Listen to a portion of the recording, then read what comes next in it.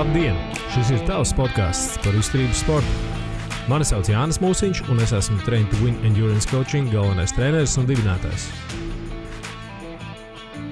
Labdien, dārgie draugi! Labdien, Kaspar, labdien! Sveicināti! Labdien! Vispār, mums nav video versija tam podkastam. Kaspar mikrofons ir, un jā, paldies starp citu par norādījumiem, aizrādījumiem vai ierosinājumiem par skaņu. Mēs darām visu no sevis atkarīgo un neatkarīgo, lai mēs to skaņu nodrošinātu jums labu, un Kaspars tagad kā reiz dara tieši to pašu, jā, viņš tur mikrofonu uz kā viņš tev uzlikts? Uz pildspalvas. Tur prasītos kaut kādu Instagram bildi, lai... Būs jāuztais bilde. Būs jāuztais bilde tagad, lai visi redz. Izskatās tā kā... Šis brīdis. Es veipotu, vienkārši kā Jānis teica, izstāst tā kā es veipotu.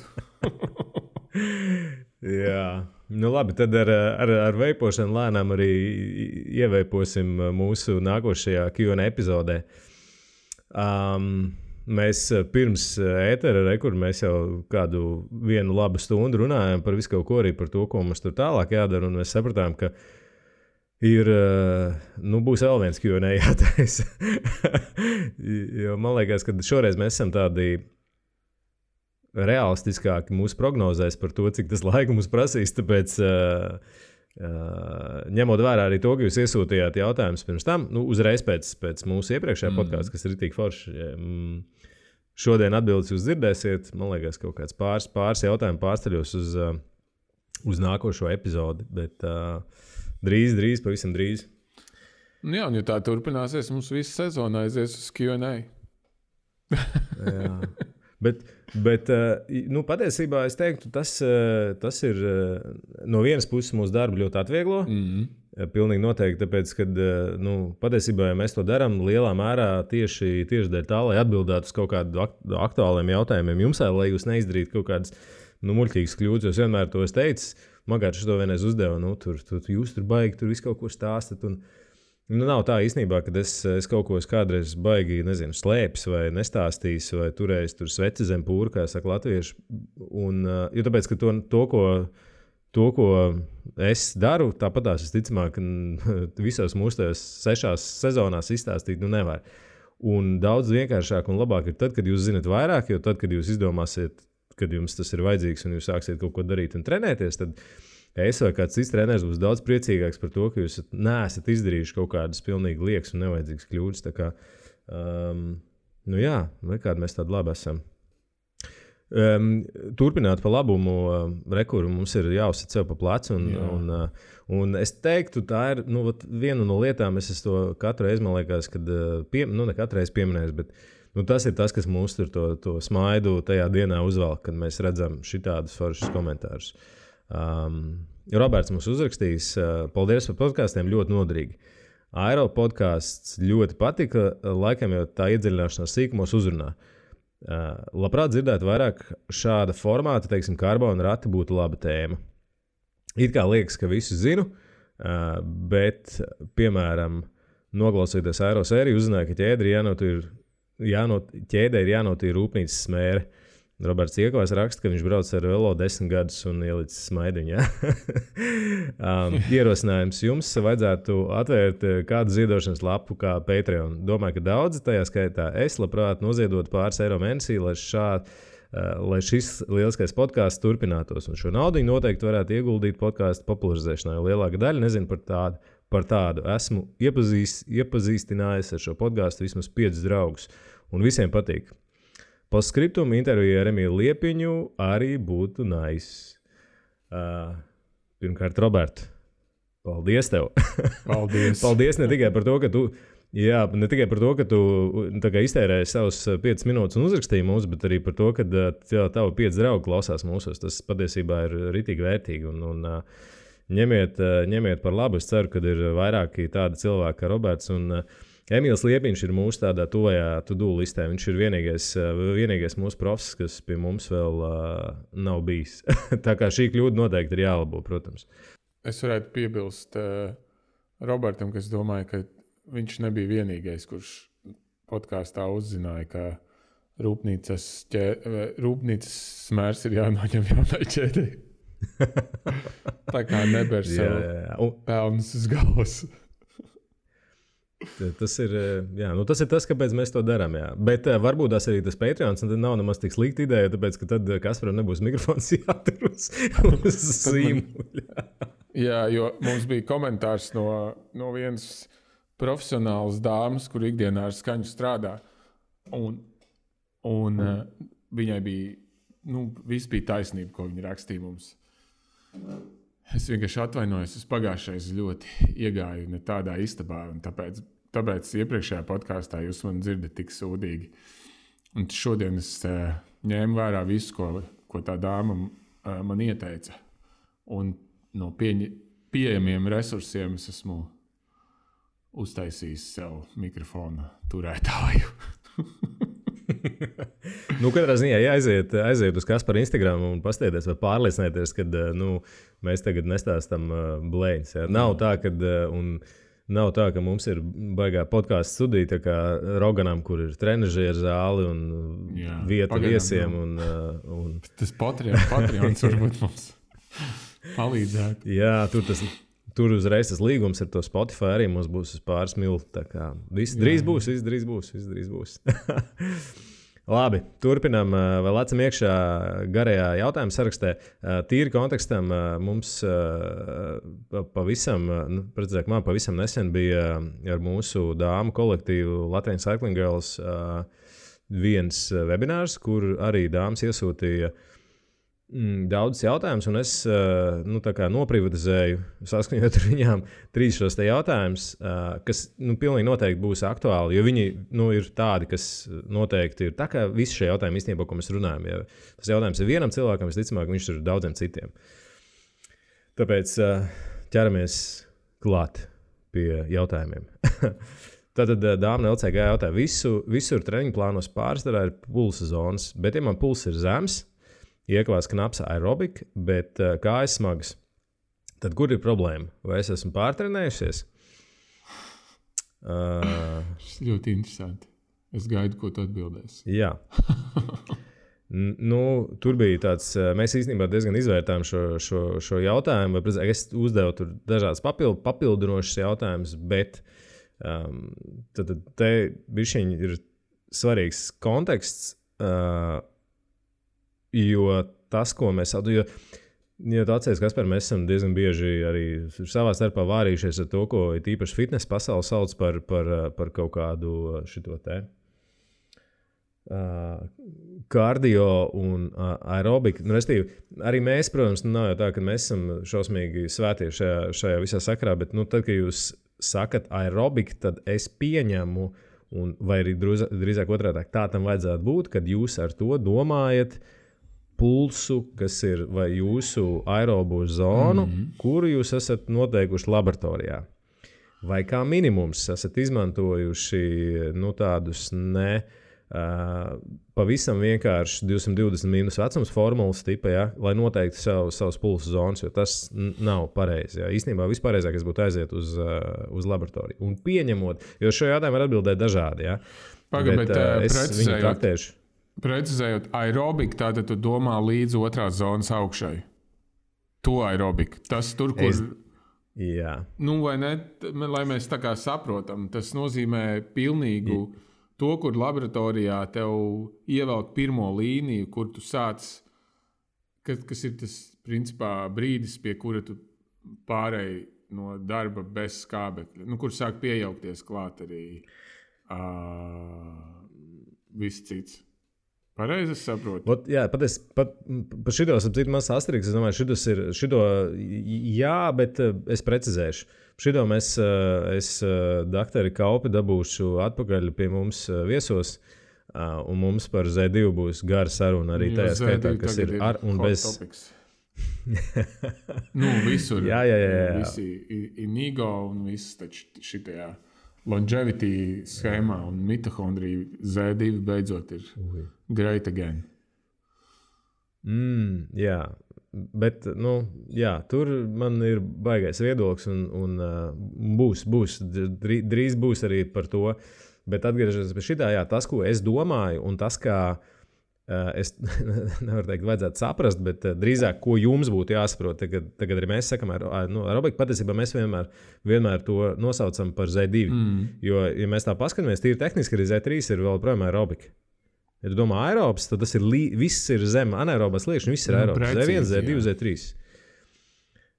Tāpēc šeit mēs precizējam, pulss ir Z2, bet kājas ir nogurušas, tas var nenozīmēt to, ka, ja pārtrenēšanās patiesībā ir tāds daudz lielāks caurums, kurā jūs iekritat iekšā. Jūs vienkārši esat noguruši.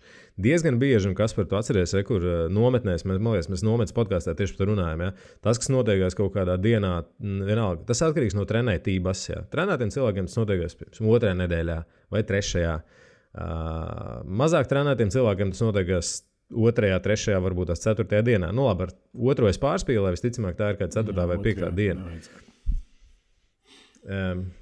Līdz ar to tas, ja tas atbilst, un es vēlreiz uzsveru, tas ir svarīgi, ja mēs runājam par pulsu, kas atbilst laboratorijā izmērītam Z2, un tagad, starp citu, ja jūs ejat uz laboratoriju, jums ir skaisti atzīmētas zonas, kuras tā arī ir nosauktas. Tur Z1, Z2, tur viss ir atbilstoši. Jā, viss ir atbilstoši mūsu šai terminoloģijai. Tāpēc, ja tas atbilst laboratorijas Z2, visticamāk, tas nozīmē, ka tas pirmais simptoms parasti ir tas, ka cilvēks vienkārši nogurs. Tas ir brīdis, kad, jo es atceros, kā tagad, tas bija sen atpakaļ, kā reiz nometnē. Mēs braucām ar vienu patiesībā diezgan arī zināmu riteņbraucēju Latvijā. Mēs braucam kopā, un Palmanlēs arī bija 2. nedēļa. Viņš saka, klausies, es braucu, un es redzu pēc ātruma, mēs braucam tur pa kaut kādiem mazajiem pampakiem, tur diezgan ātri, kaut kur 30, pār 30 km/h, tā kā pret kalnu. Es viņam sēžu skaļos, viņš priekšā tur brauc. Es saku, klausies, tu bišķiņ tikai ātri. Viņš saka, nē, man pulss ir tikai kaut kāds 120 kaut kas. Es skatos, man jau uz viņu skaļos bija kaut kāda 140 pāri, man aizvējā. Beigās viss beidzās to, ka, laikam, es tur ātri, es tur pēc tam atdalījos no viņa kompānijas. Viņi turpināja braukt, bet long story short, viņš to sezonu vai sezonas sākumu toreiz, varbūt tas nenoraka, bet pilnīgi noteikti viņš bija pārtrenējis tajā brīdī, jā. Un te reku jums ir lielais glābējs, ir jaudas mērītājs, jo tad jūs redzat, ja jums ir, piemēram, pie Z2 zonas, ja jūs skatāties uz Z2 sirdi un jaudu, un jūs redzat, ka jauda ir Z2, bet sirds ir tur Z1 kaut kāda apakša, un jūsu sajūta ir tāda, ka kājas ir beigušās un jūs esat pārguruši, jums vienkārši vajag brīvdienas. 1, 2, 3, grūti pateikt. Parasti vairākas, parasti ar vienu, tur nekas nebūs līdzēts. Tas nozīmē, ka jūs pirms... Jā, parasti arī tas, kas pie tā novada, parasti ir vairākas secīgas dienas, un ticamāk vai nu ar ļoti lielu apjomu, vai nu ar diezgan lielu intensitāti. Vai ar abiem diviem kopā. Pabraucot pa stundiņai, to ir grūti līdz šādam stāvoklim nonākt. Bet, Klau, bet nevar būt arī tā, ka vienkārši cilvēkam, rupi sakot, vienkārši sirds ir labāk trenēt nekā kājas. Vienkārši kājas vājas, tā es gribēju teikt. Tā kā tev sirds spēja pumpēt, bet kājas vienkārši, respektīvi kājas nogurs daudz ātrāk. Tev tas sirdī resurss iespējams ir lielāks nekā kājām. Tas tā varētu būt. Bet es teiktu, šis arguments visticamāk nebūtu īsti korekts, ja mēs atsaucamies uz laboratorijas testu. Citiem vārdiem sakot, jo laboratorijas testā jums tomēr nomēra jūsu kāju veiktspēju, pieliek viņu pret to, kur jums ir. Restīvi, jo patiesībā jums skatās skābekļa patēriņu laktātu. Tas nav kaut kas, ko jūs izreikināt no 20 minūtēm, pareizināt ar koeficientu, dabūnat cipariņu. Jums skatās uz jums vērtēs, jūs gadījumā vērtē gāzes analīzi un laktāta dinamiku. To visu saliekot kopā, apmēram sanāk tās vajadzīgās zonas. Tāpēc es teiktu, no laboratorijas testa ticamāk, ka tā nebūtu. Bet to izslēgt nevar. It īpaši, ja, piemēram, jūs esat uztaisījuši testu pagājušo gadu, kas ir diezgan tāds. Lielākā problēma ir cilvēki dzīvo ar pilnīgi veciem cipariem. Jūs taisat testu un jūs braucat, un kas tur notiekās. Un tīpaši tad, ja jūs esat kaut ko, teiksim, daudz trenējušies un darījuši, jums tas rūms mainās. Un tad pieņemt, kad, piemēram, pēc gada vai pat iespējams, ja jūs tikko sākat braukt, arī pusgads ir diezgan ilgs laiks, lai daudz lietas varētu mainīties. Un tad pilnīgi iespējams, ka tās lietas ir mainījušās. Tad tas nav vairāk īsti aktuāli. Tad ir jātestējās, principā. Bet mainās vairāk viss cits, nevis pulsa zonas jau tik ļoti nemainās. Pārsvarā nemainās. Tas varētu būt. Gadus ir pulsa zonas ir faktiski nemainīgas. Tu vienkārši ar to pašu pulsu izdari vairāk jaudas, bet nav tā, ka viņas tur 95%. Jā, 95% tev gadījumi taisnība. Tieši tā tas ir. Tu ar kādu pulsu tu atnāc, protams, pie nosacījuma. Varētu būt jauniešiem, tas varētu mainīties. Un ļoti netrenētiem cilvēkiem. Ja tu vispār neesi neko darījis, tad pēc tā gada kaut kas var baigi tie pulsi var visticamāk aiziet uz leju. Lūk, bet pārtrenēšanās vispār tas ir, es nezinu, jūs varat mums uzrakstīt, vai tas ir topiks, kas ir aktuāls vai par ko ir jārunā, bet jo ir daudz lietas, un cilvēki pārprot, vai viņu izpratne par pārtrenēšanos ir mazliet savādāk. Pārtrenēšanās, es teiktu, tas jau tāds varbūt ne klīnisks, bet tā ir tāda jau diezgan diagnoze. Tas nav tā, ka tu esi vienkārši noguris. Tu esi noguris jau entajā pakāpē, un tu esi to bedri tur racis. Tas, ko es gribu pateikt, pārtrenēties ļoti grūti ir, nedēļas laikā. Es teiktu, tur nedēļas laikā var tikai ļoti nogurt. Teorētiski, es precizēšu, pārtrenēties.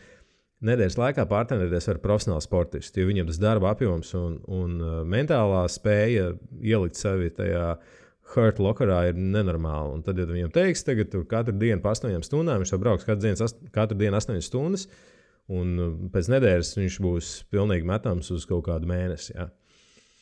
Tad tā ir mazā, bet tomēr pārtrenēšanās forma. Bet pārsvarā cilvēki jauc tādu mazliet lielāku uzkrātu nogurumu. Tīpaši tad, jo jums ir jāatcerās to, un es to diezgan bieži arī visiem sportistiem parasti, jo tad, kad tu nedari pirmo gadu, tu zini, ko sagaidīt, kas būs. Jā, tas pats, kur atsaucoties uz nometni, tu vienkārši zini, ka 2. nedēļā tu nebrauksi. Tev nav savai kāju. Nav dienas, ka tu jūties nenormāli labi. Ir vienkārši dienas, ka tu nebrauc baigi lēnāk, bet jūties tieši tāpatās. Ir īpaši sākumā, ka tu katru dienu sāc, pirmā stunda, tev ir tāda, tā kā tu visu laiku domā, vai tas ir normāli, nenormāli, un tā nav pārtrenēšanās, tā ir daļa no... Jā. Tā ir daļa no tāda hroniskā noguruma, kas ir vajadzīgs, lai jūs paliktu stiprāki, bet ir starpības starp pārtrenēšanos. Jā. Un patiesībā šis ir viens no gadījumiem, tad, kad es vienmēr man ir tāds... Es esmu priekš sevis, es to neesmu izdomājis, bet es to lietoju precīzāk. Ir zonas atšķirība.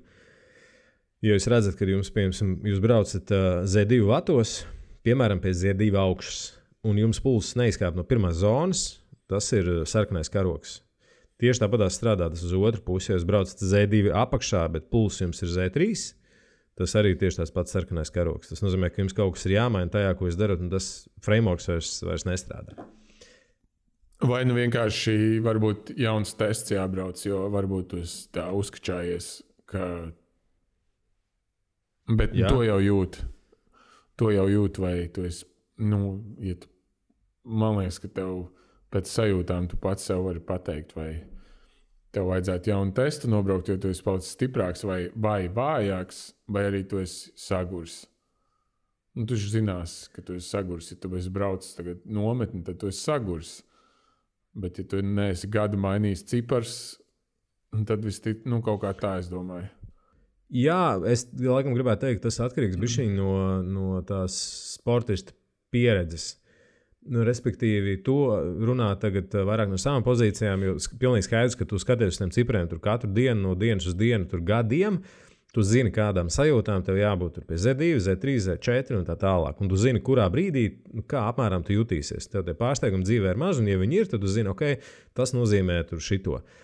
Citreiz cilvēki, kad viņi sāk braukt, viņiem nav tur tāda skaidra reference par to, ka ok, man tagad kaut kas ir jādara. Es pat ļoti bieži, laikam, man liekas, lielākoties tomēr es esmu iniciators tam, kad kaut kas ir jāmaina, jo es vienkārši sāku redzēt, ka mums tur tie cipari kaut kur sāk nelīmēties kopā. Vai arī tie var nebūt tiešā veidā cipari, bet tās var būt indikācijas. Ja tu, piemēram, brauc, klasiskais, man liekas, mūsu podkāstā pieminētais, 3x20. Ja tu nobrauc 3x20 un tavs RPI tur, piemēram, ir 6, tad saka, bišķi bija grūti, bet, vajag normāli.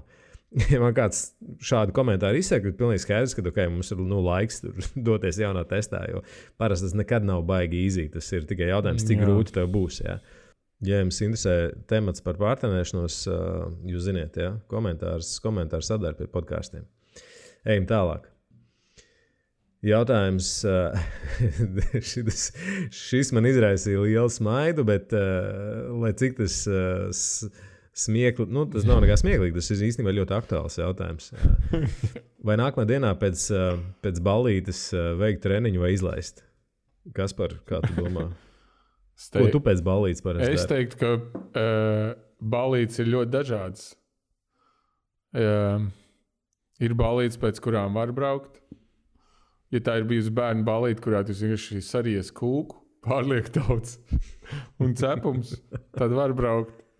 Bet tur ir bijis alkohols, kokaīns un sievietes ar citādu morāli, vai vīrieši ar zemu morāli, tad jāskatās. Atkarīgs, kas kuram ir laba ballīte. Bet es teiktu tā, ja ir iesaistīta dažādu substanču lietošana, es runāju par alkoholu, narkotikām un citām apreibinošām vielām vai ļoti maz gulēts, tad es izlaistu. Jā, es īsumā es tev pilnībā piekrītu, un tā bija tieši man atbilde. Nav jēga, jo mēs Kaspar ar tev pirms ierakstu runājām, tad, kad jūs esat, patiesībā tad, kad jūs esat pārēdušies, kas arī diezgan bieži ballītēs notiek, to var neko nedzert, bet tu vienkārši ir pārēst tajās bērnu ballītēs. Tas ir itīgi liela slodze. Pie tam, ja jūs to apvienot, piemēram, uz miegu, pārēsties varbūt tas nebūtu tik problemātiski, jūs slikti gulēsiet. Tas ir pilnīgi fakts.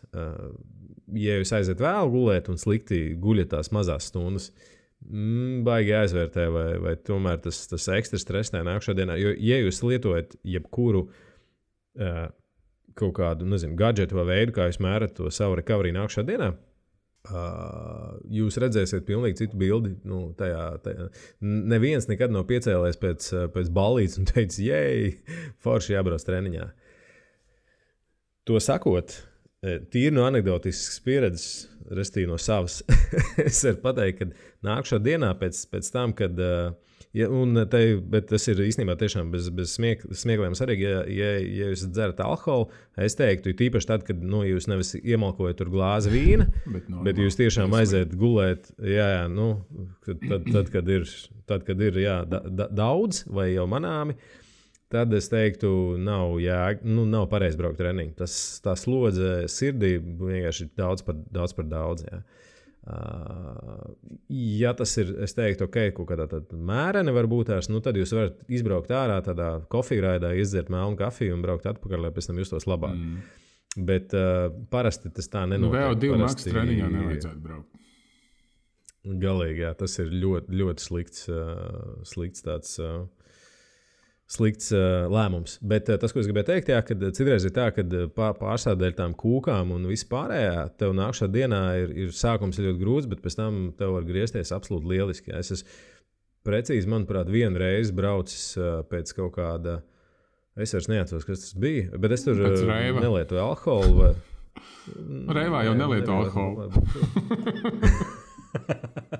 Tas jau nav īsts reizes. Tas nav īsts reizes, kur lieto alkoholu. Tūlītās mēs iegāvsim.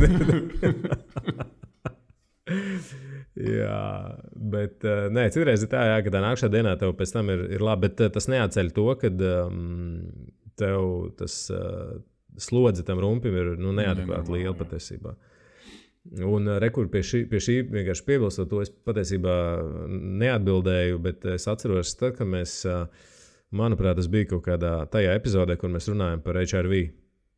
Un tu zini, kas par arī pēc sevis, ja? Viens alus, es nepārspīlēju, pat iespējami, ka tas bija mazais, ne Latvijas lielais alus, bet viens alus tev sačakarē recovery uz pāris dienām. Pāris dienas tev ir recovery ir. Jā, tas būtu pareizāk teikt, jā. Tāpēc tā baigi prātīgi. Jā. Tad, kad tev ir 20, tad vienmēr liekas, ka tas viss ir fufels. Bet arī jūs droši vien arī mūsu podkāstu diez vai klāvi. Šito es vienkārši noskipu. Šitie onkuļi, ko viņi tur viņi saprot, jā. Man ir viens čoms bērnības, kurš kaut kad sen atpakaļ vienu sebu brauca. Man liekas, Siguldas sebu. Viņš bija kārtīgi pievilcis mūli iepriekšējā dienā. Bet tas ir kārtīgi. Mēs bijām jauni, tad tā dzeršanas limiti bija citi. Un viņš atbrauca pilnīgi pohains uz Siguldas gonku. Izšāvā zilo cēsu džinu un aizbrauca sebā. Un tad atbrauca apkārt un teica, baigi labi griezās šodien. Es teicu, labi, ka tu nenomiri vismaz. Jo gudri tas nav. Tie, kas varbūt atcerās mums epizodē ar Jānu Leitu par uzturu, viņš arī teica par alkoholu vispār un treniņiem, ka jāatcerās, ka alkohola filtrēšana ir rumpim papildus darbs. Un, ja nemaldos, pēc treniņa viņš teica, 4 stundas nevajadzētu lietot alkoholu. Jums jāļauj tam ķermenim pēc treniņa arī atgūties un to alkoholu izfiltrēt. Tā kā šeit līdzīgi. Es laikam skatītos uz miegu visvairāk un pēc tam uz alkohola patēriņu. Ja tu tur izdzēri 2 vīnu glāzes un labi izgulējies, tad droši vien varbūt tas ir ok. Bet, ja tu izdzēri 2 vīnu glāzes un gulēji 3 stundas, tad varbūt arī vairs nav ok. Jā, tur es tev piekrītu. Tā kombinācija īstenībā droši vien tas noteicošais. Jo, es saku tāds izkārtni par to, ka lietot alkoholu, tas ir, kā mēs runājam, kur viena vīna glāze vai 3 džina pudeles. Tas ir droši vien pilnīgi dažādi rezultāti. Zīmeni. Bet starp citu, jā, bet starp citu, arī Latvijā mums ir bijuši letāli gadījumi, diemžēl, apmēram šādu iemeslu dēļ. Tieši tavu raksturotā tāda scenārijā, kad cilvēki atbrauc gongu sestdienā, piekdiena bijis tur lielā pasēdēšana un vienkārši sirds vienā brīdī atsakās. Jā. Plus, tā pa īstam jūs varat arī, ja tas, es ceru, nekad nebeigsies letāli, bet jūs varat atšķirēt arī savu sirdi. Tas nav labi. Tāpēc nedariet tā. Jo jūs vairāk trenēsieties, jo mazāk jums gribēsies ballēties ar daudz alkoholu un daudz visādām citām vielām. Jā. Laižam tālāk. Nākušais jautājums mums ir arī tāpatās kā iepriekšējais diezgan, es domāju, ka pilnīgi noteikti aktuāls daudziem, vai precīzāk daudziem tas noteikti nemaz nav jautājums. Daudz vienkārši neko par to nezinu. Tad jautājums ir, parasti izdzeru 2-3 reizes mazāk ūdeni kā citi. Vai dzeršanas paradumi jāmaina, ja tāpat jūtos labi? Es šeit vienkārši izmantošu iespēju un pasveicināšu Kalvi. Čau, Mr. Kamīla. Un kas par precīzi tāda bija īstenībā arī man atbilde. Restīvi nevis par Kalvi, bet par Kamīlu. Ja? Cilvēks nav Kamīls. Mums nav patiesībā, ja jūs tā skatāties uz fizioloģiju, nav cilvēkam rezerves, kur tas šķidrums stāv. Viņš visu laiku ir apritē. Viņa nav tā kā kaut kāda, ok, tad, kad tev aptrūksies, kur ir rezervārs, kā jūs varēsiet paņemt. Tas vienkārši nav. Problēma ir patiesībā bieži vien tā, un kas ir interesanti šajā jautājumā, es lasīju, ka divas grāmatas, jā, kur abās ir rakstīts, negluži pretrunīgi informācija. Faktiski viena saka, ka ir obligāti jādzer, otra saka, ka tas viss, un tas vēl joprojām arī šobrīd ir tādā mainstream informācijas laukā, kad viena saka, ka vispār drink to thirst, jūs dzerat, tad, kad jums slāpst, jūs dzerat, un tas ir normāli, tas ir atregulēts mehānisms, un ir otrs flanks parasti, kas saka, nē, jums ir jāzina, cik jums ir jāizdzer, kas būtu atkarīgs, tā pa īstam labi būtu gan no jūsu ķermeņa masas, gan no intensitātes un intensitātes garuma un no laika apstākļiem. Tas viss mums būtu jāņem vērā. Es vienmēr esmu bijis pie tiem otriem. Es neticu un negribu teikt, jo Rekur Kalvis ir labs piemērs, ja, kurš arī dzer 2-3 reizes mazāk.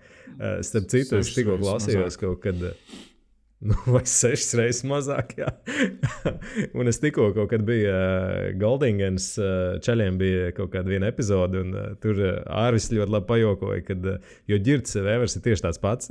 Viņš saka, vienmēr gonkās, man beidzās ūdens, es braucu meklēt Ģirdu, jo viņa vienmēr ir viena pilna pudele, jā. Ja jūs esat tas cilvēks, un Ģirds ir labojies, Ģirds dzer daudz vairāk. Pusotru. Bet... apmēram. Bet, nevajag, ir jādzer patiesībā vairāk. Tas ir, atkal mēs varam bišķiņ pievilkt to sporta auto analoģiju. Ja? Jums tā kā tā kā mašīnā jums vajag kaut ko, kas jūs dzesē. Jums mašīnā beidzās tosols vai dzesēšanas šķidrums, un tā mašīna uzvārīsies. Un tieši tāpat ir cilvēki. Beidzās šķidrums, nav tās asins. Tā ļoti vienkārši izskoties asins sabiezē, jūsu plazmas līmenis. Jā, jo tāpēc, kad plazmas līmenis, kas ir šķidrums asinīs, samazinās un jūsu sirds un visa pārējā sistēma tiek noslogot vairāk. Un, kas ir pats svarīgākais, labi, jūs varat nospļauties par to, ka viss tiek noslogots vairāk, bet patiesībā jūs jau nedabūnat, jo ar sirdi, vai ar asinīm cirkulē visi vajadzīgie uztur elementi, vai precīzāk tas, kas ir vajadzīgs muskuļiem, lai viņi vispār kaut kādu darbu darītu. Skābeklis un vispārējais. Ja tā nav, vai ja viņa apgāde ir lēnāka, jūs brauksiet lēnāk. Tāpēc, ja jūs gribat čakarēt sevi, dzeriet mazāk. Ja jūs negribat to darīt, trenējieties īstenībā dzert vairāk. Parasti ir tāds normālais... es ļoti tagad unificējuši, protams, bet, lai mēs iedotu tādu... Jo tagad, protams, jautājums ir, kas ir, cik dzer tie visi pārējie citi, ja? Jo iespējams, visticamāk, tie pārējie citi arī nedzer tik daudz, cik vajadzētu. Jā, es tā pieņemu. Redzot, es tikai esmu braucis ar visādiem cilvēkiem kopā. Es teiktu, ka 90% dzer pa maz. Tieši tā. Es tam arī slēdzos piekrist. Un, tāpēc es teiktu, ne pat karstā dienā, bet tādā normālā, piemēram, 15-20 grādu dienā jums ir jāizdzer stundas laikā, pat pie mierīga treniņa, es teiktu, kā minimums. Tas ir kaut kāds 700-750 ml. Es teiktu, kā minimums. Normāli būtu, ja jums ir divas pudeles, parasti kaut kādiem 600 ml, jums viņas divas aiziet pa stundu. Tas būtu daudz. Karstā laikā pilni. 2 pa 650, tas nebūs daudz. Tas asteriks bišķiņ jāpieliek klāt. Jums atkarīgs no tā, cik ātri, vai kāds ir tas temps. Jo, protams, ja jūs galīgi vizināsties, tad tas ir maz. Vai, piedošana, tas ir daudz, kādreiz otrādāk. Savukārt otrādāk, ja tu brauks kaut kāds intervāls un tu dabūsi bišķiņ vairāk ierīt, tev jādzer būs vairāk, pilnīgi noteikti. Jo tev lielāka muskuļu slodze, jo vairāk viņiem ir jādzesējas, jo vairāk vajag ūdeni. Tā ir tā tiešā proporcija. Un vai tas var nākt arī no ārējiem faktoriem. Ja jūs braucat ārā, tā kā tagad rekur... Mārtiņam ir gonka Dienvidāfrikā, un tur ir plus 30-40 grādiem visu laiku. Tad skaidrs. Tu vari dzert, cik gribi, tur tāpatās būs pa maz. Bet, lai tu minimizētu to savu kostu tam fiziskajam efortam, tev ir jādzer bišķiņ vairāk. Jā. Tur var pielikt tikai augstos dzērienus un tālāk, bet jādzer ir punkts. Es parasti rēķinu, man ir, nezinu cik, 0,6 fļaga, un es rēķinu parasti stundā tādu. Ja tas nav nesoties, tas ir braucot tādā nepārāk lielā karstumā, braucot treniņus rēķinu, ka ja es esmu labi dzērs, tad es esmu izdzērs tik fļagas, cik ir stundas. Nu, tā. Karstā laikā tev dabīgi gribas vairāk dzert. Jā, jo plus visticamāk, pirmajā stundā tu dzersi mazāk, tāpēc, ka tu izbrauksi jau padzērs un paēdis, līdz to tev negribēsies dzert, un tad pēc tam tu dzersi bišķiņ vairāk. Jā. Es gan teiktu arī, tas tā piezīme par ūdeni. Restīvi, es gribēju teikt, ka ir jādzer ne tikai ūdens, bet tas ir atkarīgs no. Ja jūs braucat lēni un nepārāk gari, ūdens strādā brīnišķīgi. Ja jūs braucat karstā laikā un braucat, piemēram, pat īstenībā 3 un vairāk stundas, no ūdeni būs vien pa maz, ir tīpaši, ja tas ir karsts laiks. Jā. Tad jums pilnīgi noteikti vajadzēs klāt kaut kādas sāļus, jo pretējā gadījumā ūdens vienīgā funkcija būs, viņš kalpos kā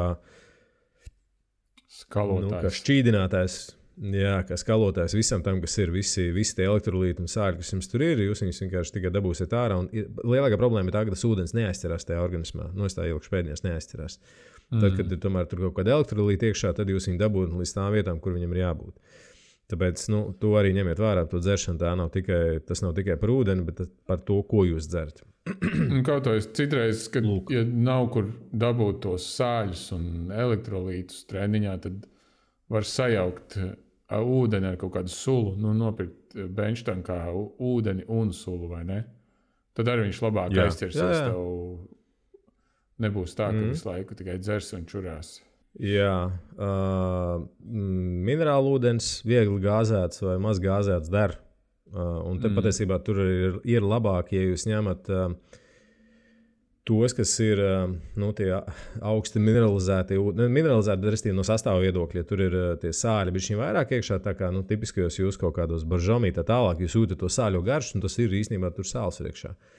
Un tad viņu atšķaidot vai atgāzējot, jūs principā viņu varat arī dzert treniņa laikā. Tas arī pilnīgi iespējams. Jā, bet recepta sulu kaut kādiem citiem, citi rekori, Toms Skuiņš, viņa recepte, ko es nebiju iedomājies, ka tā varētu, bet tā var.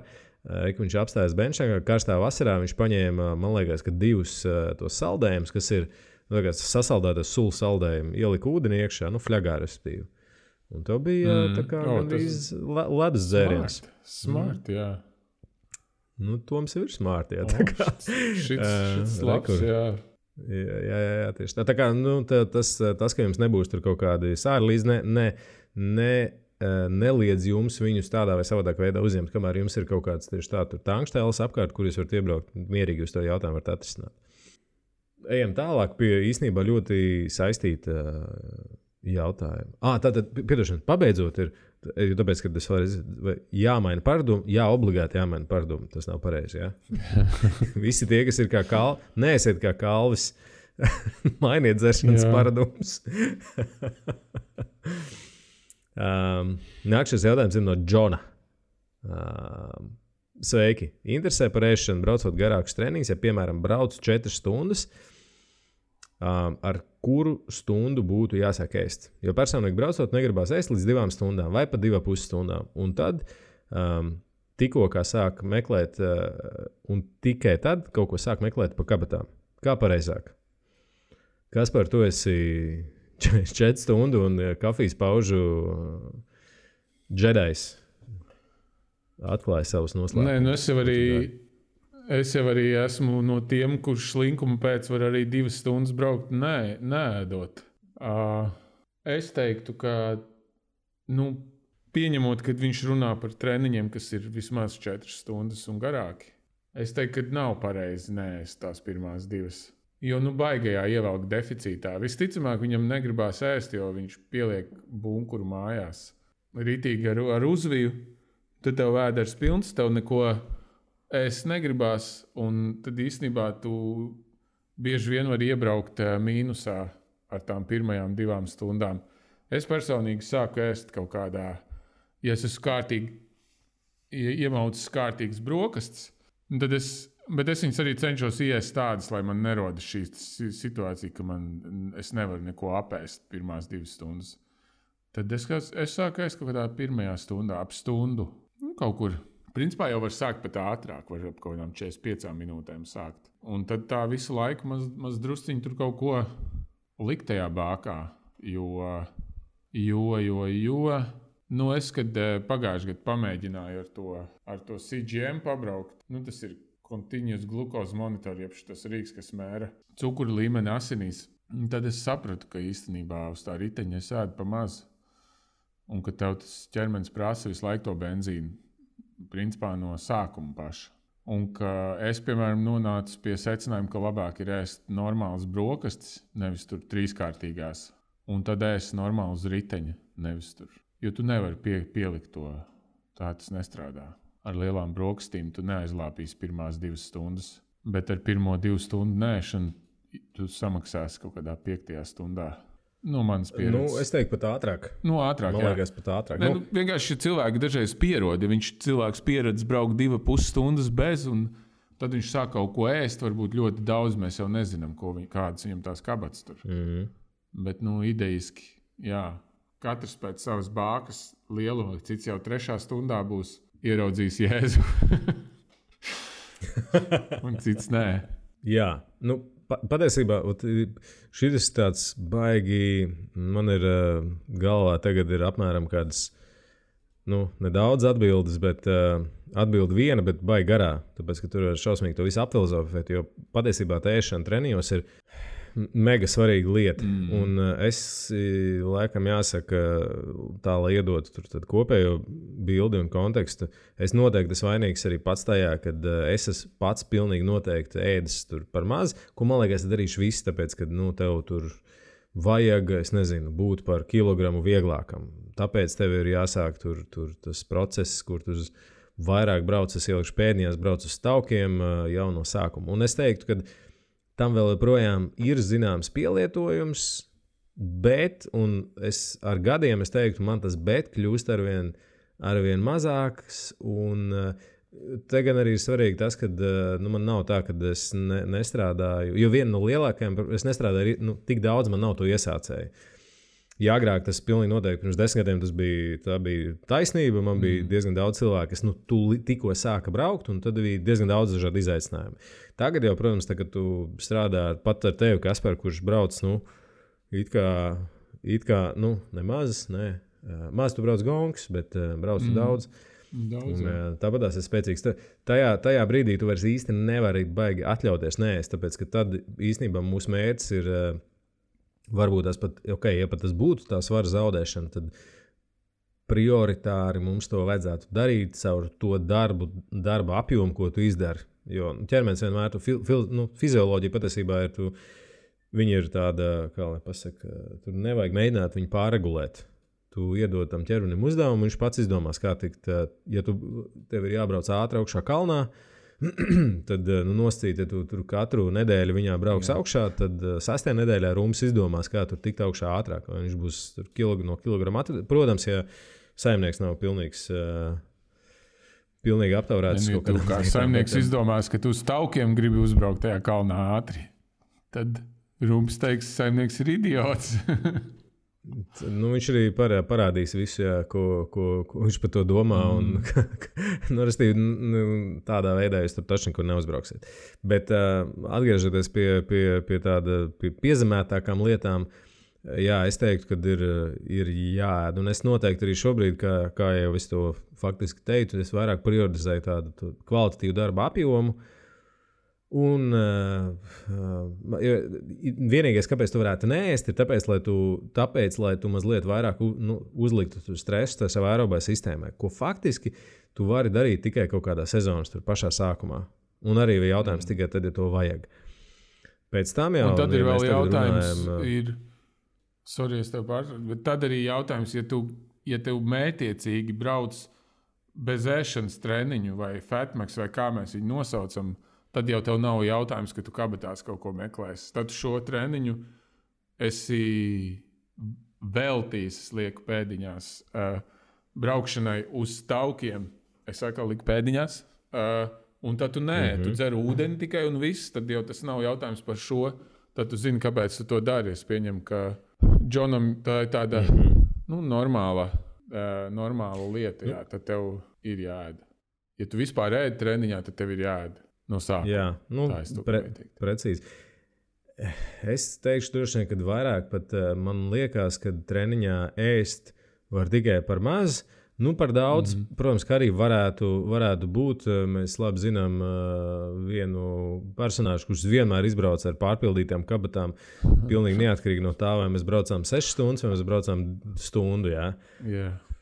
Bet es teiktu, jāēd ir ļoti laicīgi, un parasti ir tā, ka tas rule of thumb ir tāds, ka tu sāc ēst pirmajā stundā, lai nobrauktu 4. vai 5. vai vienalga kuru stundu. Tā, jā. Tu nevari sākt ēst 2. stundā, un es pavisam nesen mani amerikāņu kolēģi, mums bija tur viena kopīga runāšana, un tur kā reiz bija līdzīgs jautājums par glikogēnu pieejamību. Un tas, kā jūs to varat iedomāties, ir kā tādu grafiku, kurš jūs vadat pretēji ūdenim, jums tas glikogēna rezervs ir. Un līdzīgi kā Džons arī raksta, parasti ap to 2. stundu īstenībā viņas sāk jau izsīkt. Tā problēma ir tā, ka mūsu signāla mehānismi viņi ir stipri novēloti. Un pie tās 2. stundas, ticamāk, tev jau ir tas caurums, vai precīzāk, otrādāk, tā deficīts glikogēnā, viņš izveidojas tik liels, ka tu viņus nevarēsi aizaist ciet.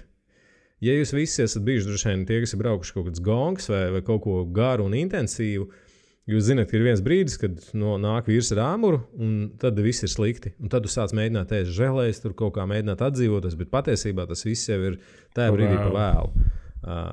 Jā, jo ir arī otra problēma. Ja jūs plānojat, jums ir, piemēram, pieejama ļoti labi tur sporta pārtika, un, piemēram, jūs vedat līdzi kaut ko, kas ir, piemēram, tā pati tur želēja ar kaut kādiem 45 gramiem ogļhidrātu. Tad teorētiski kaut kādā brīdī jūs, protams, varat mēģināt kompensēt to visu, tur ēdot želēs un tā tālāk. Par ko es ļoti šaubos, jo parasti treniņos tomēr cilvēki mazāk lieto viņus. Parasti mēģina lietot, ēst banānus tā tālāk. Ja. Mēs par banānu kādreiz runājam, kas var cik banānā kalorijas? Kāds 120. Cik maz. Tieši tā, un tur ir 20 grami, pat mazāk, tur nav pat 20 grami, man liekas.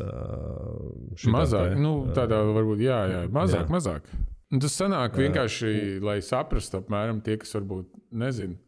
Stundā tāds vidēja izmēra latviešu rumpis tērē kādas vismaz 500 kalorijas uz riteņa. Ļoti viegli braucot. Jo lielāks rumpis, jo vairāk. Tu vari arī līdz kādām 700 notērēt. Stundā mierīgi braucot, tas nav pletējot, jo pletējot arī no tā banāna nebūs īpaši liela jēga.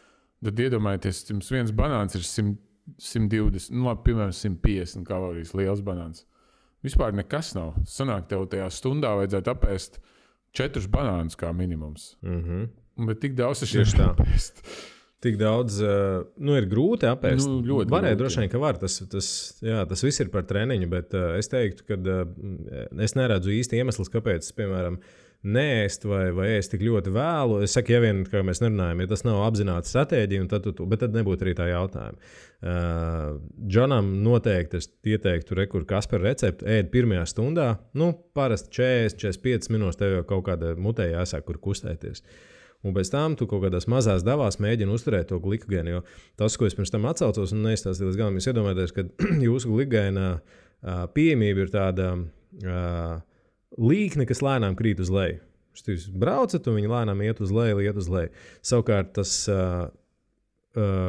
cik jūs varat dabūt iekšā atpakaļ ogļhidrāts vai glikogēnu, tas ir tāda piltuve. Jūs varat tagad pēkšņi, un tas ir tas mans piemērs, ja? Jūs ēdat tās želēs, tagad viss ir slikti, dzerat kolu un gaidat, ka tas būs. Ja? Jūs esat to visu iebāzījuši kuņģī, bet īstenībā tas rumpis nevar paņemt vairāk, kā viņš var paņemt. Un pie nosacījuma tikai tad, ja jums ir tur tie fancy sports drinki tā tālāk, kas principā nodrošinās to, ka jums tas cukurs nonāks ātrāk tajā sistēmā, jūs varēsiet dabūt viņu, bet tas arī nav instantly un vienā, tā kā mēs teicām, ja tev ir līdz, piemēram, tikai banāna un viss ir slikti, tev principā, jā, ir ļoti daudz banānu uzreiz, lai tu kompensētu kaut kādu mazu daļu no tā, ko tu esi zaudējis. Tas, ko es gribu pateikt, ir vienā brīdī, jūs man neredzēsiet, ka es runāju, bet jums jāsaprot to, ka tā ir tāda vienmēr, tā ir cīņa ar veidzirnavām, vienmēr tu zaudē. Tu nevari apēst, parasti nevari apēst tik daudz, cik tu nodedzini. Ar banānu līdz ar to tu vienmēr gribi. Ar banānu ir lēni ogļhidrāti. Viņš tur ēst banānu jau brīdī, kad tev Arvīts jau zvana pie durtiņām. Tas ir tā kā, es nezinu, ko liet uz uguns, tur kaut ko, nezinu, čurāt uz mājas ugunsgrēka. Tur reāli, tur vilciens ir aizgājis, tur vai kaut ko bišķi citu. Jā, precīzi. Un patiesībā, tur, ja mēs tā pastamies vēl dziļāk tādā fizioloģijā, tur jau īstenībā nekā baigi labā nav. Ja tagad tev viss beidzās, bet tu gribi tajā 4. stundā vēl braukt apmēram tā, kā tu brauc 1. stundā, tev rumpis vairs negribēs strādāt. Viņam nav vairāk īsti to pieejamo resursu. Ja? Viņš jau ir noguris, līdz ar to tev aizies visticamāk augšā puls, vai tu sāksi nogurt, tu zaudēsi kaut kādu darba apjomu. Jā, un, protams, tas, ko es teicu sākumā, tas pieredums, viņam ir ļoti liela nozīme. Tas, ko es varu pilnīgi noteikti pateikt, tāpatās kā ar to dzeršanu.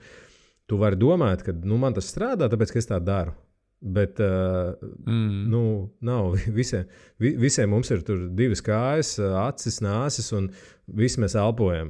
Neviens nav teicis, ka es varu izdomāt, ka es neelpošu, jo man tas, tur liek kalorijas tērē. Tāpat tas ir to ēšana. Ja? Jādara visiem, un jo vairāk jūs ēdīsiet, visticamāk, jo ātrāk jūs brauksiet. Plain and simple.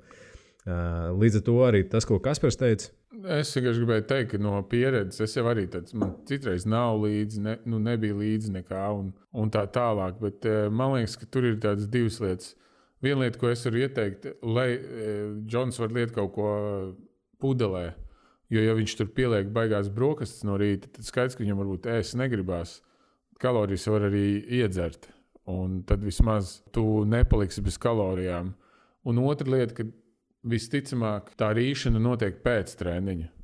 Tas bija manā gadījumā. Tu tur tā kā, es tur treniņā nobraucu, apēdu tikai šitik, bet pēc tam tu tur pēc tam 4-5 stundu treniņu visu vakaru tev muti kustās, jo tu esi badā, un tad, ja tev mērķis ir nomest svaru, tu īstenībā pats sevi esi sabotējis. Tu treniņā neesi ķipēdis neko, domā, tagad gan es tur notievēju, bet pēc tam visu pārējo dienas daļu tu vienkārši močīji visu iekšā. Un no tā tu stabili paliec resns ātrāk nekā no treniņā apēstā, jo, respektīvi, tad, kad tu brauc, tev citādi sistēmas strādā tev. Tas ogļhidrātu pieprasījums ir visu laiku.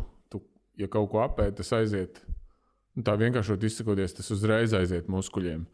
Ja tu sēdi divānā un skaties Netflix un mauc iekšā tur, nezinu, kas kuram garšo, tad līdz muskuļiem tas tā uzreiz instantly neaiziet. Tur ir citi procesi vēl. Tur cukura līmeņa, insulīna, viss tur vēl. Tam visam vēl jānostrādā.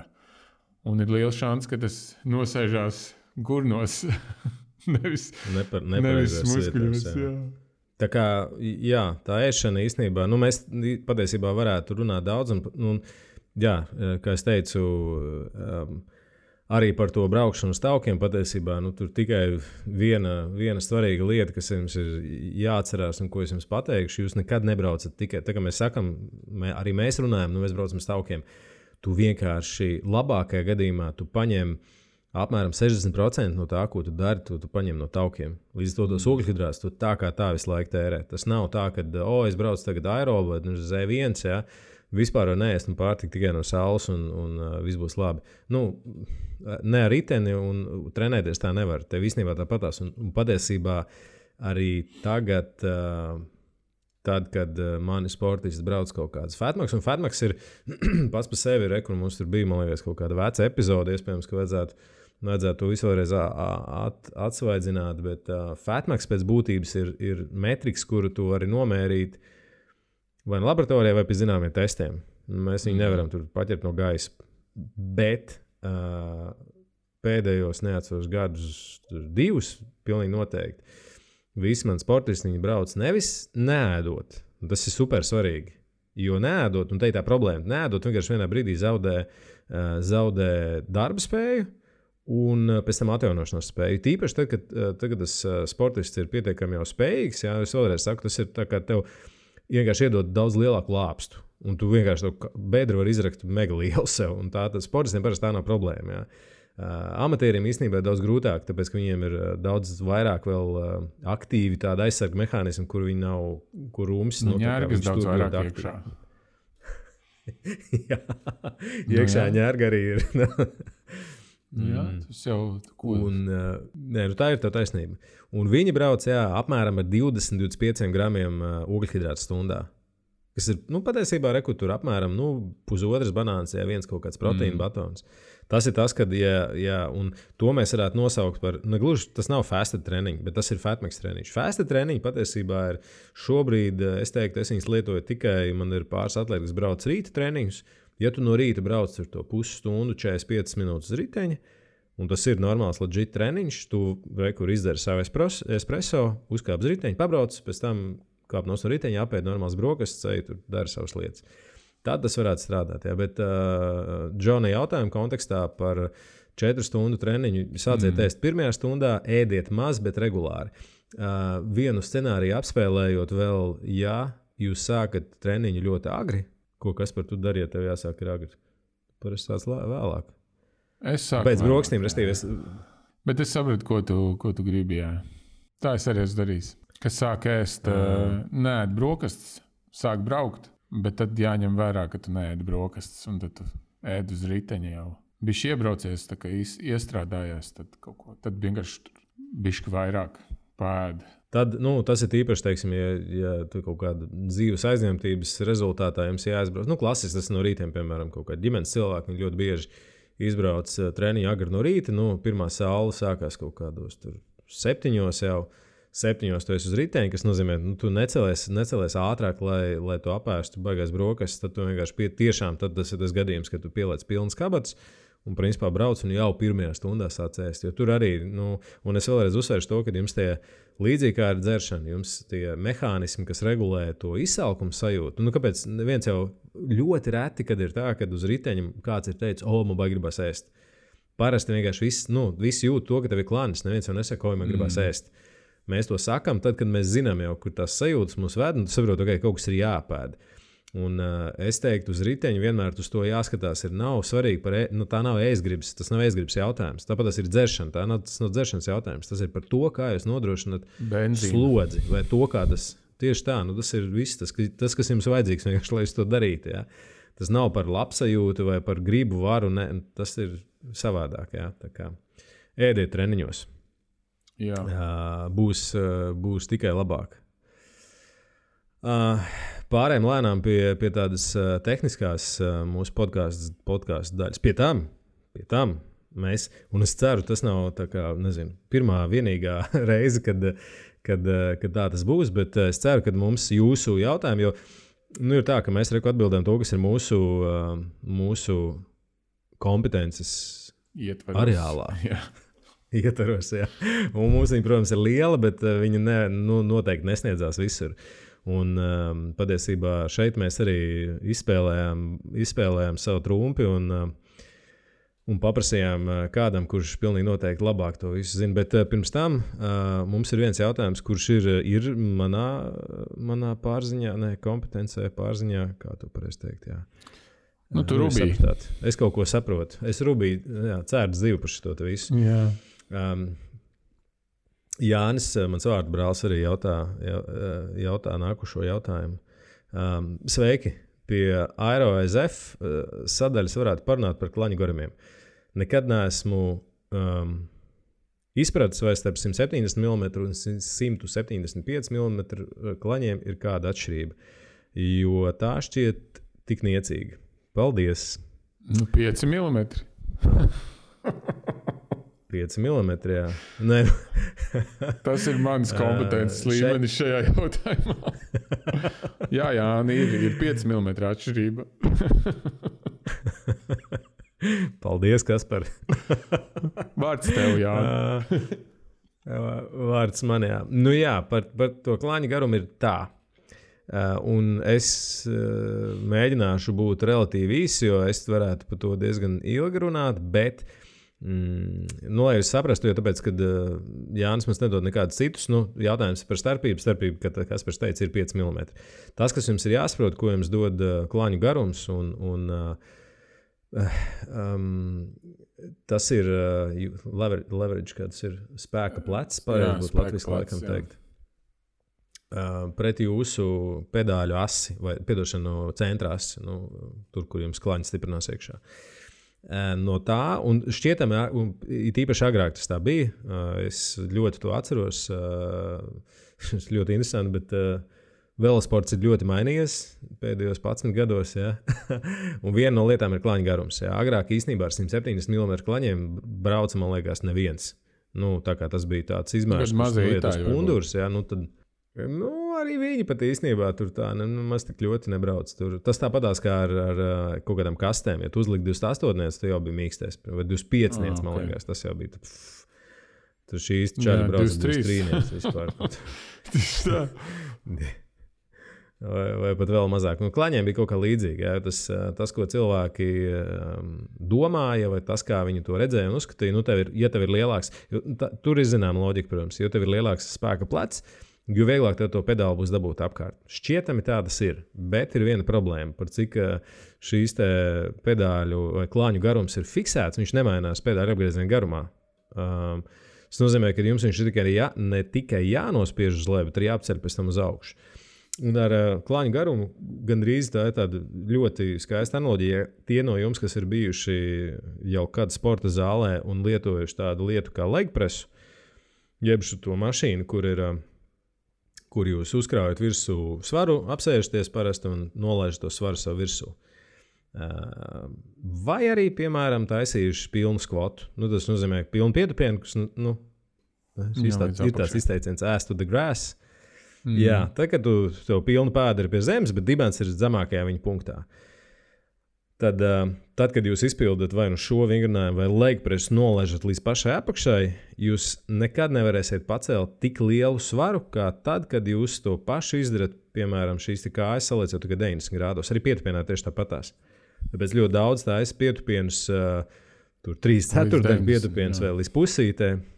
Jā, līdz pusītē, jo tur pilnīgi noteikti tev būs grūti man pateikt, es tev vismaz 20% vairāk svara, jā, fiziski svara. Un tā problēma ir tā, ka tad, kad jūsu gurnu leņķis paliek pārāk agresīvs vai starp jūsu ķermeņa augšdaļu un starp jūsu augšstilbu leņķis ļoti samazinās, ar to, es domāju, agresīvs. Jums ir, tieši tāpatās kā legpresas gadījumā vai stieņa gadījumā, tad, kad jūs esat pārāk tuvu pie sava augšstilba, jums vienkārši nav spēka, ar ko atspērties. Tāpēc tas ķermenis ir tik ļoti saliecies, ka muskuļi ir tik iestiepušies, ka viņi vairs nevar, viņam nav tā efektīvā kustības, viņi zaudē efektīvo kustības amplitūdu. Viņi ir ar efektīvo kustības amplitūdu nevar nepārprotiet. Jums ir jākustās pilnā kustības, jāspēj to darīt, bet, kad mēs runājam par riteņbraukšanu, jūs gribat īstenībā vairāk no tā visa. Līdz to, tad, kad jūs paņemat tos garos klaņus, piemēram, 175, un es teiktu, 175 būtu aktuāli cilvēkiem, kas ir tur 1,90 m augstāki. Un arī vēl jautājums, vai tas tiešām būtu pareizais viņa izmērs. Restīvi, agrāk garāk bija labāk. Izmēram ir nozīme. Jā, kā saka, tautā izmēram ir nozīme, bet šeit citreiz ar mazākiem klaņiem var izdarīt vairāk. Protams. Jā, man ir rekords. Es īstenībā valsts piemērs, man ir 1,70 m. Es esmu braucis ar visu, sākot no 175, 172, 170, 170. Es tagad braucu 170, jau es nezinu, cik gadus. Un nezinu, kā es braucu tiem. Patiesībā es zinu, kā es braucu tiem. Tā problēma uzreiz ir tā, ka tad, kad tev ir tie garie klaņi, tev ir baigi jākompensē pārējā uzsēde uz riteņa. Un tur rodās ļoti daudz problēmas. Tagad tas pēdējais tāds, tā nav. Es gribēju teikt, modes tendence. Tas nav mode, tā nav modes tendence. Tas ir tas, kuru mēs tagad, tāpatās kā ar ķēžu vaskiem un visām pārējām lietām, tas ir tas, kur tā industrija iet, tāpēc, ka mēs sākam saprast un iedziļināties tajās detaļās, kāpēc biomehāniski tas vai cits risinājums ir labāks cilvēku rumpim. Un īsāki klaņi šobrīd ietu pie kāda ļoti labā bikefitera, arī nākt pie viņa ar jautājumu, kāds ir man tur ideālais, mana rāma ģeometrija un vispārējais, un tā skaitā klaņa garums. Par to ģeometriju es neko nepateikšu, tas ir atkarīgs no jūsu prasībām un no tā, ko tas bikefiters tur pārzina un nepārzina, bet klaņu garums, es teiktu, lielākoties viņi iet uz leju nekā iet uz augšu. Ļoti, ļoti reti, kad cilvēkiem vajag tiešām garus klaņus. Vienīgais izņēmums varētu būt uz baika, uz mountainbike, kur tev tiešām ir ļoti daudz stāvu kalnu, kur tas spēka plecs ir vajadzīgs. Un arī visticamāk, tad, kad tu ļoti daudz brauc, tad, kad tev ir tie stāvē kalni, tu visticamāk brauc kājās.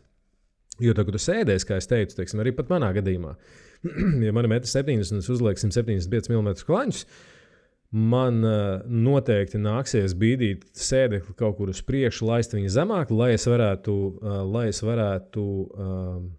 akomodēt, kā tas latviski, atļaut kājai normāli kustēties pa apli.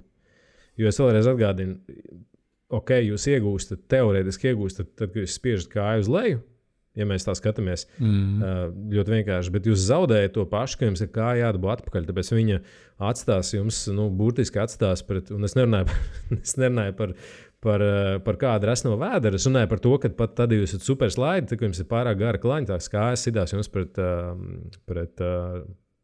vēderu vai pret diafragmu. Paskatieties, starp citu, ir netik sens video. Es atceros, bija viens pasaules čempionāts, grūti pateikt, kad tas gads 10 vardos apkaļ vai mazāk, kur Gatis Mukuls brauc ar spešiku. Es varu samalot ar kādu riteni, bet viņš nebija vienīgais tāds. Viņš arī, manuprāt, brauca diezgan gariem klaņiem, un viņš nebija viens tāds, kas vienkārši to darīja. Kāds viņam bija uz tā riteni tā uzlicis, un viņš brauca, un viņam ceļi, lai viņam būtu vieta, viņam ceļi gāja bišķi uz sāniem. Ceļš staigā taisni zem saviem gurniem, bet tam celim jābrauc uz āru, tāpēc, ka pretējā gadījumā viņš atstīsies par diafragmu.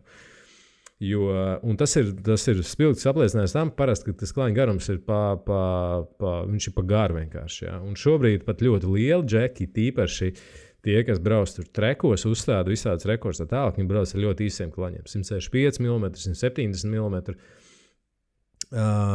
Vienīgi izņēmumi, kas varētu izvēlēties mazliet garākus klaņus, ir sprinteri. Jā, jo tad tev sprintā tas leverage ir, tas spēka plecs ir bišķiņ vairāk vajadzīgs. Jā.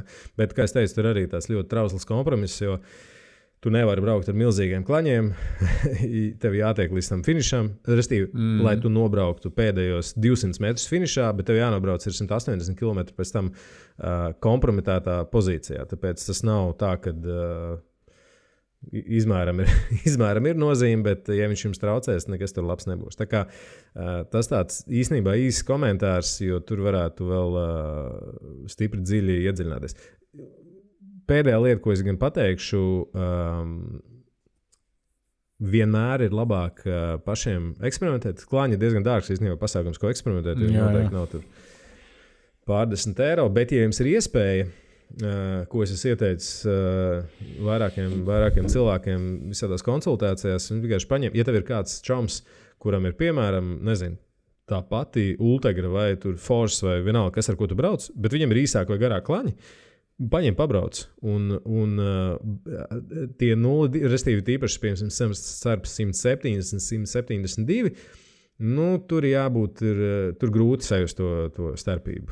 Ir tīpaši tie, kas nebrauc ļoti daudz, tiem, kam tas nav, entās sezonas zem jostas, un tie, kas nebrauc tur mazāk kā 10,000 gadā, jā, vai 600 stundas. Jā. Jums būs grūti to saprast, bet pārleciet par ritīgi izmēriem uz leju, piemēram. Jūs varat nomainīt 175 uz 165. Jūs pilnīgi noteikti jutīsiet to sajūtu, vai precīzāk to starpību, ko jums tie īsie klaņi dod. Un es esmu dzirdējis, man ir cilvēki teikuši, es pie īsiem klaņiem tur nevaru normāli tur spēku darbu, ielikt vēl kaut ko. Es lielā mērā teikšu, tas ir treniņa jautājums, jā. Tīri no tā biomehānikas viedokļa, kā es teicu. Es arī šobrīd teiktu, ka īsā klaņa ir labāk nekā garā klaņa. Tas vēlreiz, protams, tur jāstāsta uz kāju garumu, kāds jums ir velosipēds, kāds jums ir prasības pret viņu un tā tālāk, bet starpība ir, viņa diezgan liela, un lai jūs saprastu, jā, tiem 2 mm īstenībā būs starpība. Tīpaši tad, ja jūs runājat, piemēram, par klasiski par tādām ātruma disciplīnām. Un pat tagad īstenībā uz šoseis riteņa, jā, tieši tāpatās. Uz baika būtu bišķi mazāk, uz baika jūs ļoti esat dinamiski uz riteņa, un tad tā pozīcija ir daudz mazāk fiksēta, jā. Tur daudz vairāk tu kusties uz riteņu, pa sēdekli kusties, sēžot uz šoseis riteni vai piemēram, TT riteņa, jā, tur pilnīgi noteikti es teiktu, un īpaši tur, beidzamajā piemērā, tur ir daudz vairāk dominē īsie klaņi. Jā, tur nebrauc. Manuprāt, kad es tagad varu no galas precīzi neatcerēs, bet man liekas, Gana arī brauc, kad viņš uzstādīja, un Gana ir liels un garšas, tie viņš ir. Viņam ir 54 rāmis, kas atļauj viņam tur to uzsēdi izvilkt atbilstoši UCI noteikumiem, un viņam, man liekas, bija 172 mm klaņi, kas ir diezgan īsi, ja tu tā skaties, viņam, man liekas, 1,90 m rasti ir noteikti. 1,93 m viņam ir. Nu, re. Un viņš brauc, un tas ir rekur. Es varētu kļūdīties par to, bet manuprāt, kad tieši tāds arī bija. Tā kā ņemiet to vērā. Slikti ir tas, ka, diemžēl, nav klaņi visiem ritiņiem. Ļoti reti, kad kurš maina klani tikai tāpēc, ka diez vai jūs noklausāties podcastu, tagad mainīsiet klaņus. Un parasti tas ir tāds apzināts lēmums tikai tad, kad jūs esat bijuši parasti pie kaut kāda fitera vai pie cilvēka, kas ir vai jūs zinat, ka jums to vajag patiesībā. Ja jūs nezināt, vai jums to vajag vai nevajag, kā es teicu, vislabāk ir pamēģināt, paeksperimentēt. Ja jums tāda iespēja ir, droši to izdariet. Noteikti nāks par labi, jums būs kaut kāda sava pieredze par to visu. Lūk, tikai atcerieties to, ka tad, kad mainās klaņa garums, jākompensē viss pārējie uzsēdi, tieši tā, kā es teicu, jo mainās sēdekļa augstums. Un for after sēdekļa pozīciju uz priekšu atpakaļ arī. Tāpēc, kad tev pedāls ir uz priekšu, tev kāja apstiep bišķiņ tālāk uz priekšu. Lūk. Kas par tev palika skaidrs? Pilnīgi viss. 5 mm. 5 mm. Un neglaimo sev, ņem mazāku. Jā. Tas varētu būt ļoti, ļoti tuvu patiesībai. Ok, mums ir 3 jautājumi, kurus mēs pietaupījām tagad trumbi beigās, un eksperts, kas noteikti zinās pateikt daudz vairāk, mēs palūdzām mūsu labākajam un vadošajam MTB braucējiem Mārtiņam Blūmam komentārus par jautājumiem, par jūsu jautājumiem, kas bija par viņa pārziņā un viņa daudz lielākajā plašākā pieredzē, jo, piemēram, par dropper postiem es nevaru neko pateikt, es neko nezinu par viņiem, es vienreiz mūžā viņiem braucu, viss forši, bet zero experience, un pārējais lietas īstenībā tas, kas tur ir, viņš arī zina labāk. Tā kā, par dropper postu es vienīgais, ko zinu, ir, ka Mohoričs izmantoja viņu pagājušajā gadā Milāns Sanremo un tāpēc uzvarēja. Vai ļoti iespējams tāpēc uzvarēja. To mēs arī ar Mārtiņu apspēlējam. Tā es vispār zinu, kas ir dropper posts. tas ir labi. Tie, kas nezina, iegooglējiet, viņi izmanto gan šosēnieki īstenībā, gan visur citur uz graveļiem. Tagad diezgan daudz dropper postu. Tā jau man vajadzēs. Jā, katrā ziņā vajadzēs, jā. Rekurs. Mārtiņš tev izstāstīs, kāpēc tev vajadzēs. Jā, es tagad klausīšos uzmanīgi. Jā, rekur. Mārtiņa komentārs vai Mārtiņa atbildes šiem jautājumiem. Čau, Mārtiņ! Mums ir vairāki jautājumi, kur tu noteikti esi ar atrāvienu. Man liekas, ka starp mums abiem ar Kasparu noteikti lielākais eksperts. Es varētu teikt, droši vien, ka viens no lielajiem ekspertiem Latvijā. Katrā ziņā tava pieredze ar šiem jautājumiem ir ar kārtu lielāka noteikti nekā lielākai daļai mūsu klausītāji pilnīgi noteikti. Es ceru, ka neviens mums nevarēs pārmest par eksperta viedokļu trūkumu šajā jautājumā. Bet ķeramies pie lietas. Mārtiņš uzdevis jautājumu par riepām. Patiesībā man liekas, ka kopš es sevi atceros uz baika, man liekas, ka riepas un spiediens riepās, vai vispār riepas pēc būtības, man liekas, bija viens no tādiem, vēl projām ir tāds, viens no lieliem jautājumiem. Par to visu laiku runā, kādām riepām brauc, kāda tur spiediena. Par spiedienu var tas mazāk, tas, man liekas, pēdējā laikā, bet, agrāk es atceros, riepas bija tāds hot topics tur. Tad, kad sāk parādīties švalbes un konķiki kaut kādi, tad tur visi, un ja tu atceries, vēl bija, es atceros šajā jautājuma kontekstā bija tādas vecas, tie bija Michelin, tās zaļās riepas. Tu nebrauc ar viņām? Bija tādas sen apakaļ tādas riepas. Sveiks, Jā. Jā, par tām riepām runājot, tā laikam Latvijā ir mūžīgā problēma bijusi, un viņa nav beigusies, un viņa turpinās. Un tad, vienmēr ir jautājums, cik tad plats tās riepas vajag, un kādiem spiedieniem labāk braukt. Tad Latvijā, jā, mums tie reljefi varbūt un tās trases nav tik ļoti prasīgas uz riepām, uz kaut kādiem speciāliem protektoriem, tad es pat teiktu, tāds Latvijai riepas varbūt pat varētu būt salīdzinoši platākas. Mums šīs ātrās trases ļauj izmantot salīdzinoši glūdas riepas, tātad arī viņas vienmēr ripos labi un pretestība būs mazāka.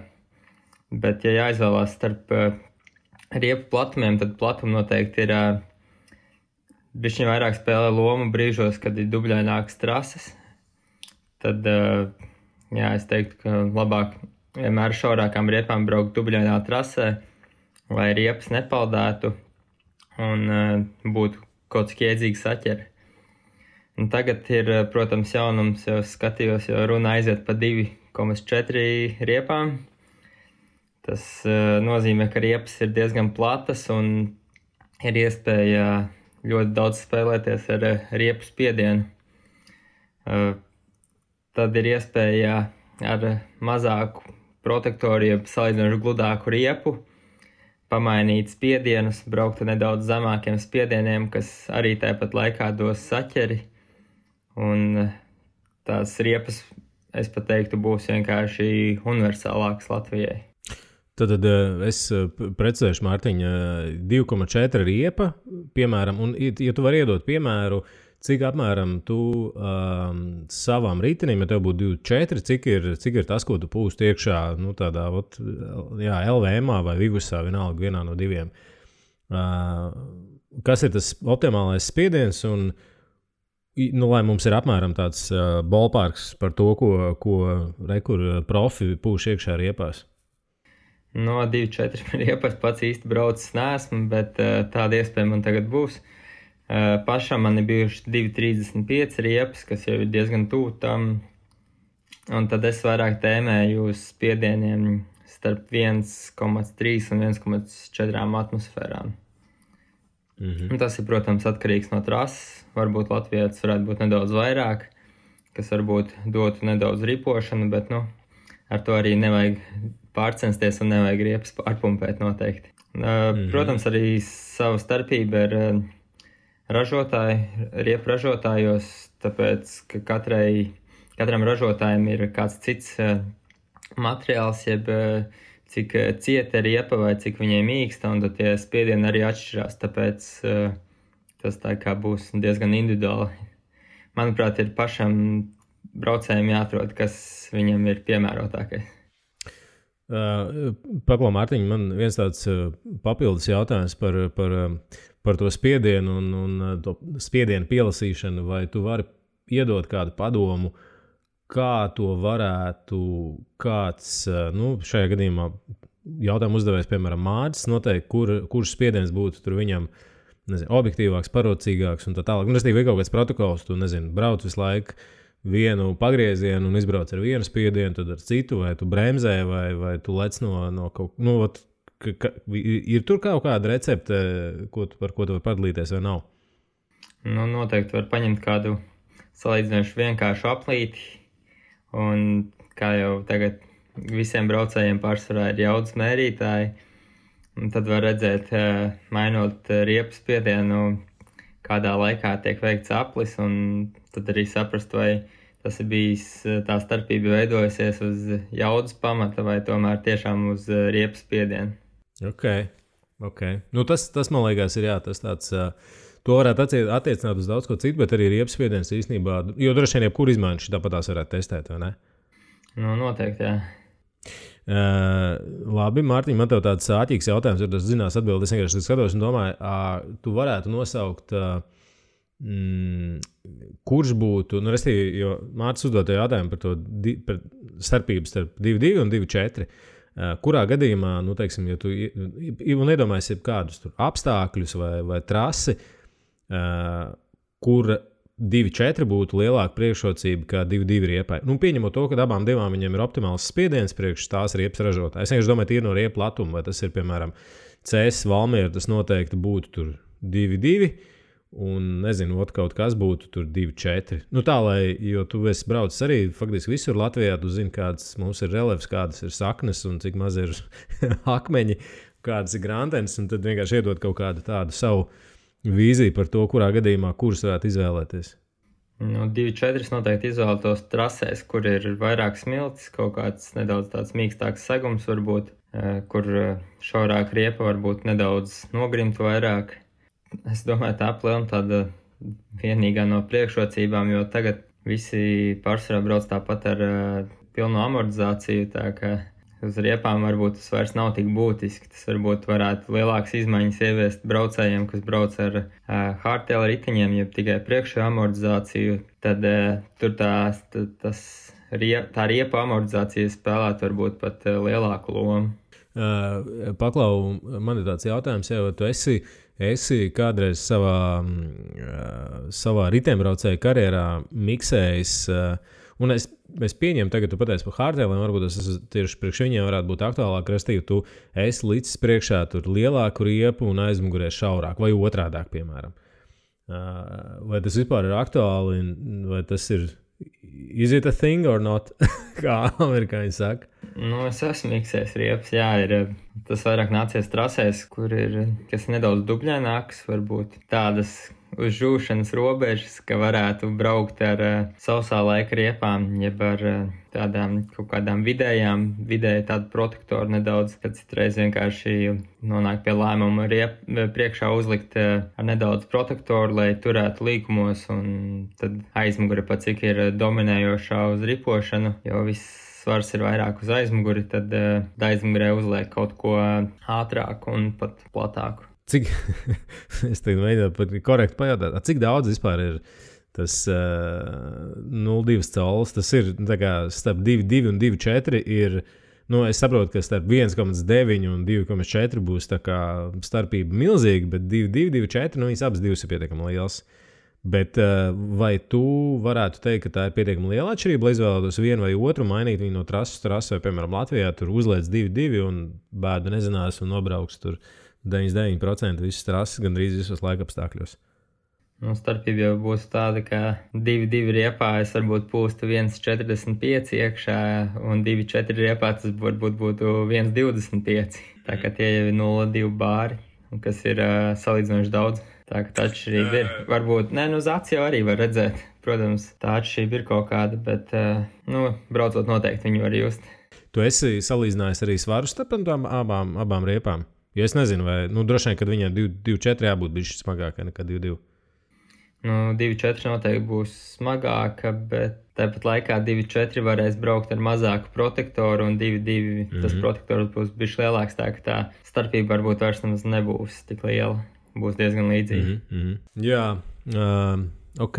Man ir vēl viens jautājums, piedod, Mārcis, es nolaupīju tavu jautājumu, jo mēs atgriežamies pie tā, ko mēs kaut kad vienā no Aero as F runājām par aploku platumu. Vai šajā gadījumā, tagad ir visi, pēdējās modernie aploki ir pietiekami plati, bet vai uz 2,4 tu redzētu jēgu, nezinu, lielāku, platāku aplokam, vai atkal otrādāk, ja viņš ir,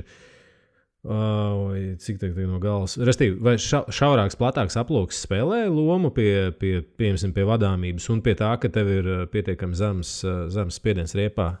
Vai tas tomēr ir sekundāri un vispār lielam standarts šobrīd ir pielasīt jau priekš riepu platumu? Tā, ja tik sīki aiziet, tad 2,4 riepai noteikti tie būtu 30 mm aplots.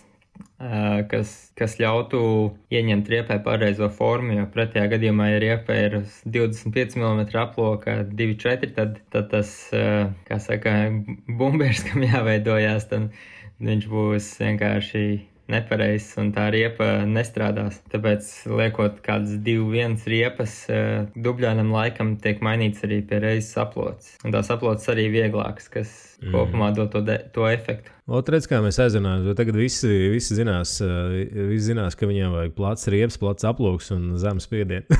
Bet, patiesībā tā ir viena no lietām, par ko mēs esam jau tur daudzreiz runājuši. Man liekas, it īpaši uz baika tomēr tas spiediens ir nu, ja es atceros, kad es pilnīgi varu atzīties, es esmu pats pūdis, man liekas, ka 3 mēs likām, 3,5 un ļoti ciets riezes bija. Nu tā, kad tas bija tik, restīvi, jo tipi jau plakanāk. Tad tāpat kā šosejā, nu tev vienkārši pūt iekšā cik var, un tad vēl bišķiņ, jo tad droši vien, ka ripos labāk. Ja, ja tu man pateiktu pa 3 atmosfērām, tad es tev iedot pumpi un neko neteiktu labāk.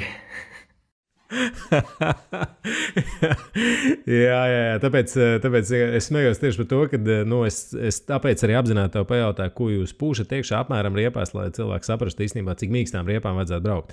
Jo, manuprāt, kad tīpaši iesācēji bieži vien ne grēko, bet izdara to kļūdu, ka viņi tās riepas vienkārši atstāja pa cietu, tāpēc, kad baidās, sadurt, sabojāt, pārsist kaut ko, kur pretī visticamāk, viņi baigi zaudē vadāmībā. Jo es pieņemu, ka, ja tu kļūdītos, jo tu iedevi tas, ko tu nosauc, tas loks jau ir īstenībā ļoti maziņš. Līdz to, tev, ja tu aizēji līdz, piemēram, uz 2,4, tu viņu piepumpē uz 1,5, tas jau, manuprāt, ir, tu viņu visticamāk nevarēs vairāk normāli savākt. Tas būs jau ļoti daudz iekšāda platuma. Un es domāju, ka viņi arī visticamāk tajā brīdī nerepos. Jums ir jāatcerās to, ka riepu ražotāji, viņi principā arī pieņem to, ka viņi visi, manuprāt, arī jūsu iepriekšējie komandas sponsori nesošie, viņi ļoti investē vai domā tajā, lai atrastu kaut kādus optimālos spiedienus un tā tālāk. Un tas ir kaut kāda daļa no tā procesa. Nav tā, ka viņi uzražo to riepu un uzliek vienkārši, mums apmēram tā riepai vajadzētu būt tik,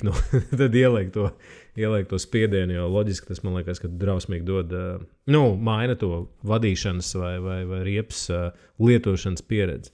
Labi, es tev neprasīšu, kādas ir tavas mīļākās riepas, jo tev ir sponsora pienākums lietot riepas. Tagad, starp citu, varbūt, ka tu pie reizes vari pateikt, kāda būtu tava izvēle. Jūs tagad šogad braucat jau ar Vitorijas riepām. Jā. Kāda būtu tava izvēle no Vitorijas šī brīža Vitorijas line-upa? Ko tu liktu, piemēram, uz tādu tipisko Vivus maratonu? Ar tipisko es domāju, ka tas ir kaut kas sausā laika riepām. Es pamēģināju Vitorijā tikai tādas intermediate riepas, mezkal, un vispār viņas izskatās protektoru ziņā tādas diezgan rupjas, bet tur ir padomāts par ripošanu, un ripošana īstenībā ir lieliska pat. Tā, ka viņas ir tādas nedaudz agresīvas, bet ļoti ripošana ziņā ir ļoti labas riepas. Tas ir droši vien no gumijas sastāva atkarīgs, ne? Jā, liekas, ka gumija ir tāda salīdzinoši mīkstāka nekā biju ar CST riepām. Vitorija jau patiesībā ir sen zinām, un man liekas, kāds gadus tur vairāk kā 5, kad 7, 8, viņas viens no ātrākajām riepām šosejā. Tāpēc es domāju, ka viņi ir tieši tāpatās paņēmuši to pieredzi un vienkārši ielikuši viņus baik riepām. Lieliski, es domāju, ka tagad, es ceru, visi brauks ātrāk un ar pietiekami platām un mīkstām riepām. Ejam pie nākamā jautājuma, Mārtiņ. Tur, ja par riepām es vēl varu piedalīties šajā jautājumā, tad šeit es varēšu tikai uzdot papildus man interesējušus jautājumus. Man tāda ir. Jautājums zināts no Anša. Es viņu nolasīšu sveiki, varbūt es varu kādā podkāstā iekļaut tēmu par dropper postu. Gribētu dzirdēt jūsu viedokli par to nepieciešamību, garumu, izvēli, lietošanu un tā tālāk. Mārtiņa, sākšu ar predzējušo jautājumu, lai mēs uzliktu, iedot kaut kādu toni, cik ilgi, ja tu atceries, cik ilgi tu brauc ar dropper postu? Manuprāt, 2 gadus. 2 gadus, ok. Jā. Varbūt 2,5 tur kaut kādu. Kaut kur ap to aptuveni.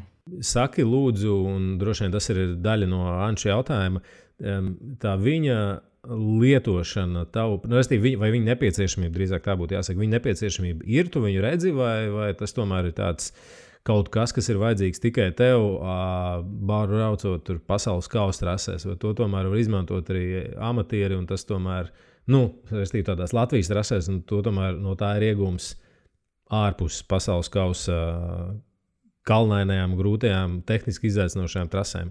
Varbūt pielietojums redzētu vairāk kaut kādā XCO seriālā, kas ir parādījies Latvijā, tāpēc, ka, tas dropers dod tā kā komfortu un nedaudz papildus vadāmību nobraucienos, kas ir stāvāki, tāpēc pa tādiem maratonu nobraucieniem es īsti nezinu, vai tam ir tik liela jēga. Protams, droperiem nāk dažādi izmēri, ir tur 10, 12 mm, 100 mm, 120 mm, tā kā ir pat arī droši vien vēl garāki tie droperi, bet tāpat laikā jārēķinās to, ka dropers ir papildus kādi 250 līdz 350 grami. Tad, ja krosā nobraucienā uz to var vinnēt kaut ko, tad maratonā vairāk stundu un garākās sacensībās vest viņu līdz, tā jēga varbūt ir mazāka. Protams, ir dažādi droperi, ir ar trosīti, ir dropers ar wirelessu, jeb elektroniku, kas ļauj ātrāk droperi nomainīt nekā, protams, tas ir ar trosīti, tāpēc, tāds Latvijas variants laikam būtu labāk ņemt kaut kādu elektronisko droperi, ko var ātri ielikt, ja vajag uz kādām sacensībām, jo, Latvijā cross nav viss, kur cilvēki piedalās, ir ļoti daudz maratoni, un tie ir arī pārsvarā, kas norisinās. Tāpēc, ja es ņemtu droperi, tad Latvijas apstākļiem tas noteikti būtu ar elektroniku. Droši vien tu atbildēji uz jautājumu. Latvijas kontekstā tu viņu droši vien liktu, tajā pašā XCO. Restīvi tādu Vivusā ar 2.4 iepām tu nebraukt ar droperi, vai ne? Vivusā jau arī kādreiz tā trases gadās tādas ar vairāk nobraucieniem, bet tas Vivus tāds 50 varbūt vajadzētu, to droperi varbūt arī viņu nevajadzētu. Tas ir no trases specifikas atkarīgs vairāk. Ja citreiz jau te nobraucieni ir, bet viņi ir tik lēzeni, ka nav īsti nepieciešams lietot droperi. Jā, paklau, man ir viens tāds mans jautājums, tāds kā iepriekšējā jautājumā, es tev gribu izprašņāt, jo tāpēc, kad es, jāsaka, šogad pirmo reizi pamēģināju braukt ar droperi, un ļoti interesanti, jo mans secinājums bija tāds, ka es viņu tikko nolaidu to sēdekli, es saprotu, ka es to riteni īstvers, nevis neprotu, bet man jāpierod pie tā, kad viņš man ir zemāk, kad es varu apsēsties kaut kur zemāk un tā tālāk. Es neesmu noteikti tāds, kā lai pasaka, pēc kā mērīt, tāpēc es jautāju to tev. Tev ir nepieciešams laiks, vai tev bija nepieciešams laiks, lai tu adžustētos pie tā, kā braukt ar droperi, vai tas ir principā, tu tā kā uzkāpi, paņēmi, aizbrauci un uzreiz lietas palika vieglāk? Vieglāk ir uzkāpt uz riču, kam ir dropers, nekā braukt ar droperi un uzkāpt uz riču, kuram viņa nav. Jo tad, ir gadās kāda leciena vai kaut kas tāds, tad ir nedaudz arī jāmāk lekt bez tā dropera. Jo, nevar iesaisties tik ļoti kājās un to riteni tik ļoti kontrolēt, tāpēc, tas tramplīna garums reizēm jāapdomā, ja tā dropera nav. Jā, tiesa, es nekur nelecu, tāpēc es tikai ripinēju lejā, bet tādam Latvijas variantam, restīvi, droperi garums ir atkarīgs protams, droši vien no braucēja auguma, un otrs tas, cik tu agresīvi gribi dabūt, restīvi, cik daudz tu gribi, lai viņš iet uz leju. Pareizi saku? Tas ir vairāk īstenībā tam, cik tev nepieciešams. Jo es jau pats jūtu, ka man trases, kur vajag varbūt ļoti minimāli to droperi, un trases, kur tiešām noder tas droperis, kad dziļāk iekšā ir rāmī. Bet viņiem arī atšķirās tās trubas garums, tāpēc ir jāskatās, kāds izmērs dara kuram ritenim, jo man arī reizēm tā, ka es visu droperis nemaz uz savu riteņu nevaru uzlikt. Restīvi tajā, cik tu vari... viņam ir kaut kāds limits, kam jābūt iekšā rāmī ir, un citreiz tas dropers pa īsu, un jāstās, Es pat nezinu gluži, kā ir citiem ražotājiem. kādas izmērs viņi piedāvā. Es tikai zinu no KS, kas mums ir, tad viņiem tas piedāvājums ir diezgan plašs un salīdzinoši viegli droperi ir karbona droperi. Un viena no starpībām tā droperiem vispār, kā trosīt dropers bieži vien vieglāks nekā dropers elektroniskais. Jo šajā gadījumā ļoti populārs ir SRAM dropers, taču viņš ir diezgan smagāks par citiem. Tu vari iedot kaut kādu referenci, cik ir SRAMs un cik ir, piemēram, jūsu dropers. Nu, es tiešām nezinu, tāpēc es uzdodu to vienkāršo jautājumu. Nu, es domāju, ka SRAMs vai nebija kādi papildus vēl 150 gramu. Jo mūsu KS droperi ir salīdzinoši viegli. Tas ir diezgan daudz, no vieglākiem tāds no vieglākiem laikam bija kaut kas no DTS viss, ja nemaldos. Jā, tāds tehnisks jautājums, kur varbūt arī tu neesi nemaz saskāries, bet es esmu dzirdējis, un pāris vīriem ir bijis situācija, ka viņiem dropers, viņiem ir tāda maza lufta iekšā. Nu, restīvi, tāpēc, kad acīm redzot viņš staigā, tas ir normāli, tā tam ir jābūt, tā dara visi droperi, vai tas tomēr ir tāpēc, kad, nezinu, tas dropers ir jau jāapserviso vai vienkārši jāsūta uz utilizāciju, vai tas ir sūdīgs dropers? Nu, droperim ir jātais servis, jā, un tā kustība droperi ir, viņi parādās laiku, un viņi paliks tikai lielāki, jo, jā, tas viņu uzbūvē kaut kā tās detaļas, ko viņi tur izmanto, lai viņš būtu salīdzinoši viegls, bet, nu, protams, viņam tas mūžs ir arī salīdzinoši īsāks. Labi. Es gribēju tālāk šo jautājumu, bet es gribu droši vien nav baigā jēga. Tas ir tātad bezvadu droperis, kurš nav SRAMs, jo SRAMs ir smags. Cik ap citu, es nezinu, ir vēl bez SRAMa, kas piedāvā, tad ir droši vien kāds, kas ir Magurai, man tā liekas, ka bija arī elektroniskais. Nezinu, cik viņiem liels tas piedāvājums ir, bet var jau, protams, arī to pašu ar kabelīti, to droperi ielikt īsņemt, kad vajag, un to kabeli jau var atstāt rāmī, viņam jau nekas nenotiek, viņš tur nedauzīsies un viss būs kārtībā. Vienkārši jāatcerās, ka tas dropers nav iekšā tajā brīdī. Jā, nu rekujums recepte, lifehacks no Mārtiņa, kā to var izdarīt. Bet paklau, es atcerējos, tagad runājot ar droperi, nav viss tik arī, ne bieži viss ir tik saulaini, vai ne? Tev arī ir bijušas kaut kāda krēņķa droperi, jo tā, nu, vienkārši dara atsēties, ka tā ir vēl viens hidraulisks elements, kur ir jāapservis un īstenībā, kam ir vajadzīga uzmanība. Jo parastais seatposts viņš vai nu ir, vai nu nav. Tad dropers viņš var palikt vai nu augšā, vai neiet atpakaļ iekšā. Jo, manuprāt, kad pasaules kausos, arī pat ne par tevi runājot, bet es ik pa brīdim esmu redzējis, ka daži labi tur cīnās ar to, ka vai nu viņš neiet, vai viņš biežāk nenāk atpakaļ augšā, vai ne? Nu, biežāk, jā, nenāk atpakaļ augšā, bet to var labot nedaudz ar palielinot spiedienu droperī, tā ka viņš ātrāk šausies ārā un šausies varbūt salīdzinoši lielāku skaņu ārā, bet zini, ka viņš darbosies vismaz, jo viņam ir tāds niķis, ka sajiet kaut kādas smilts iekšā vai dubļi, un tad viņš tur sāk bremzēt.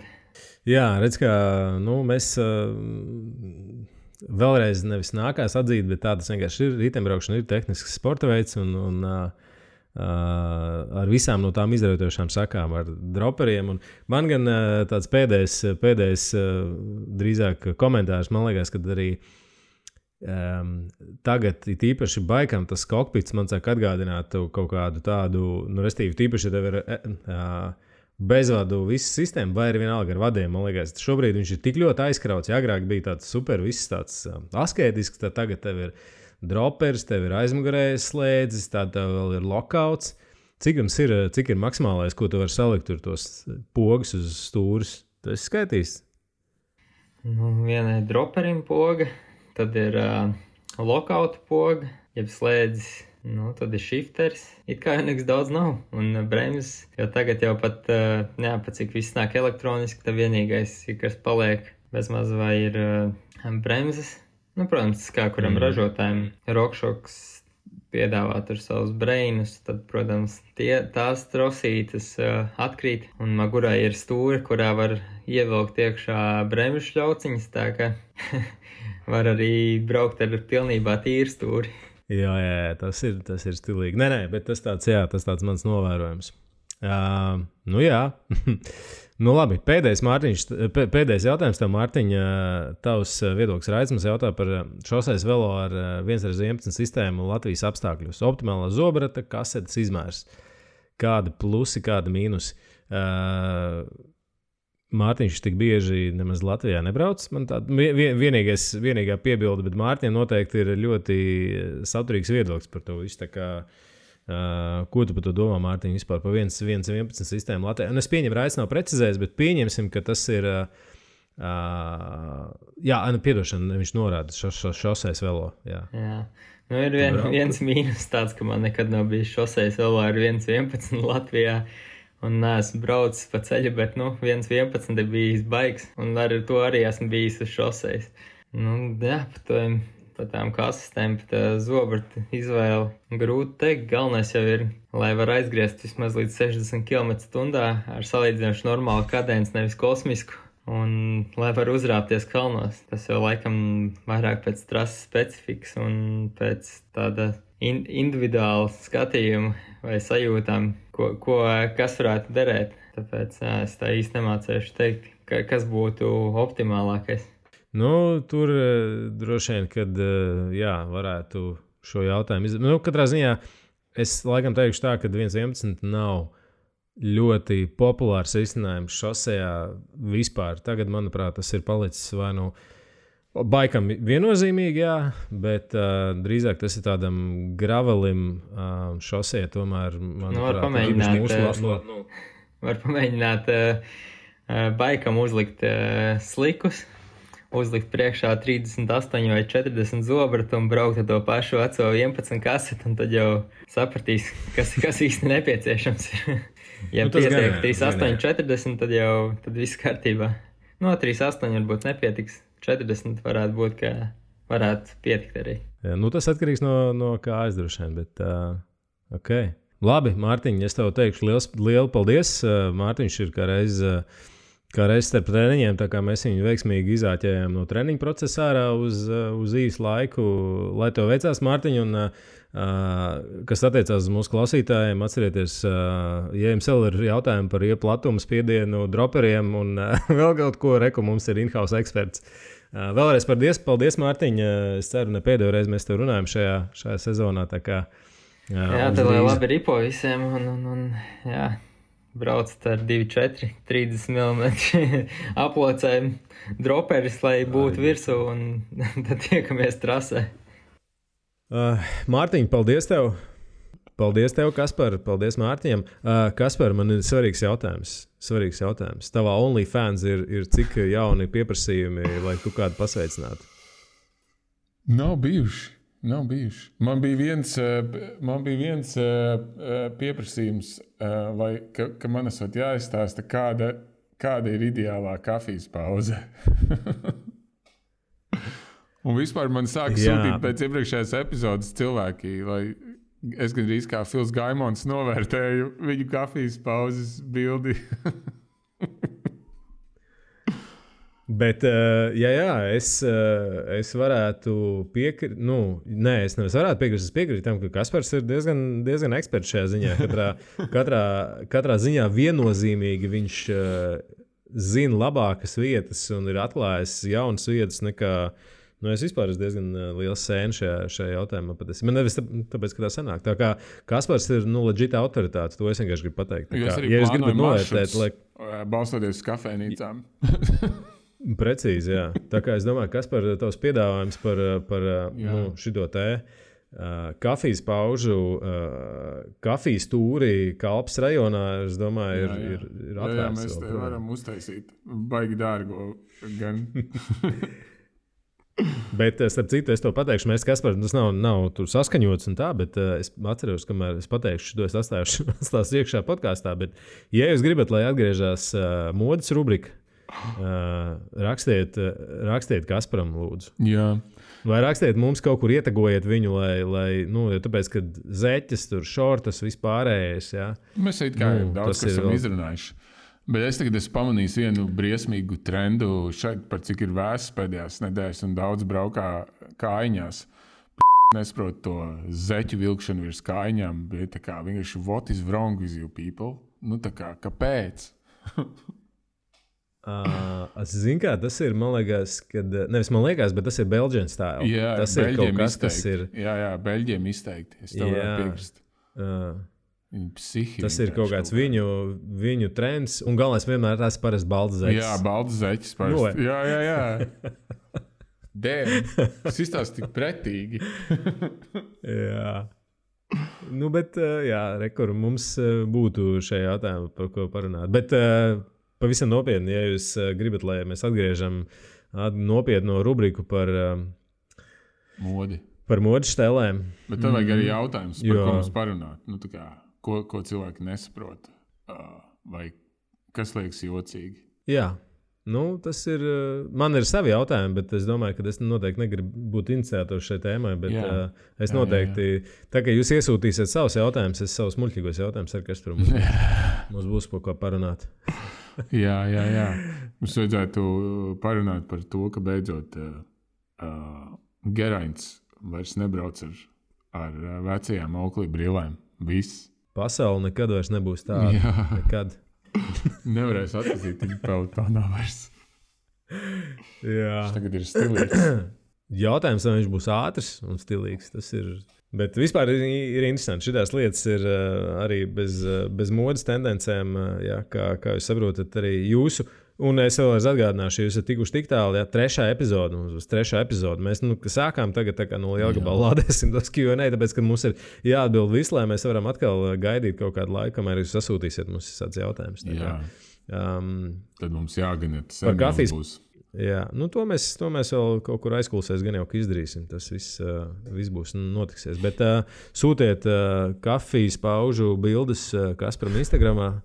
Viņš ir diezgan dāsns īstenībā tajā vērtējumā. Nē, es biju skarbs.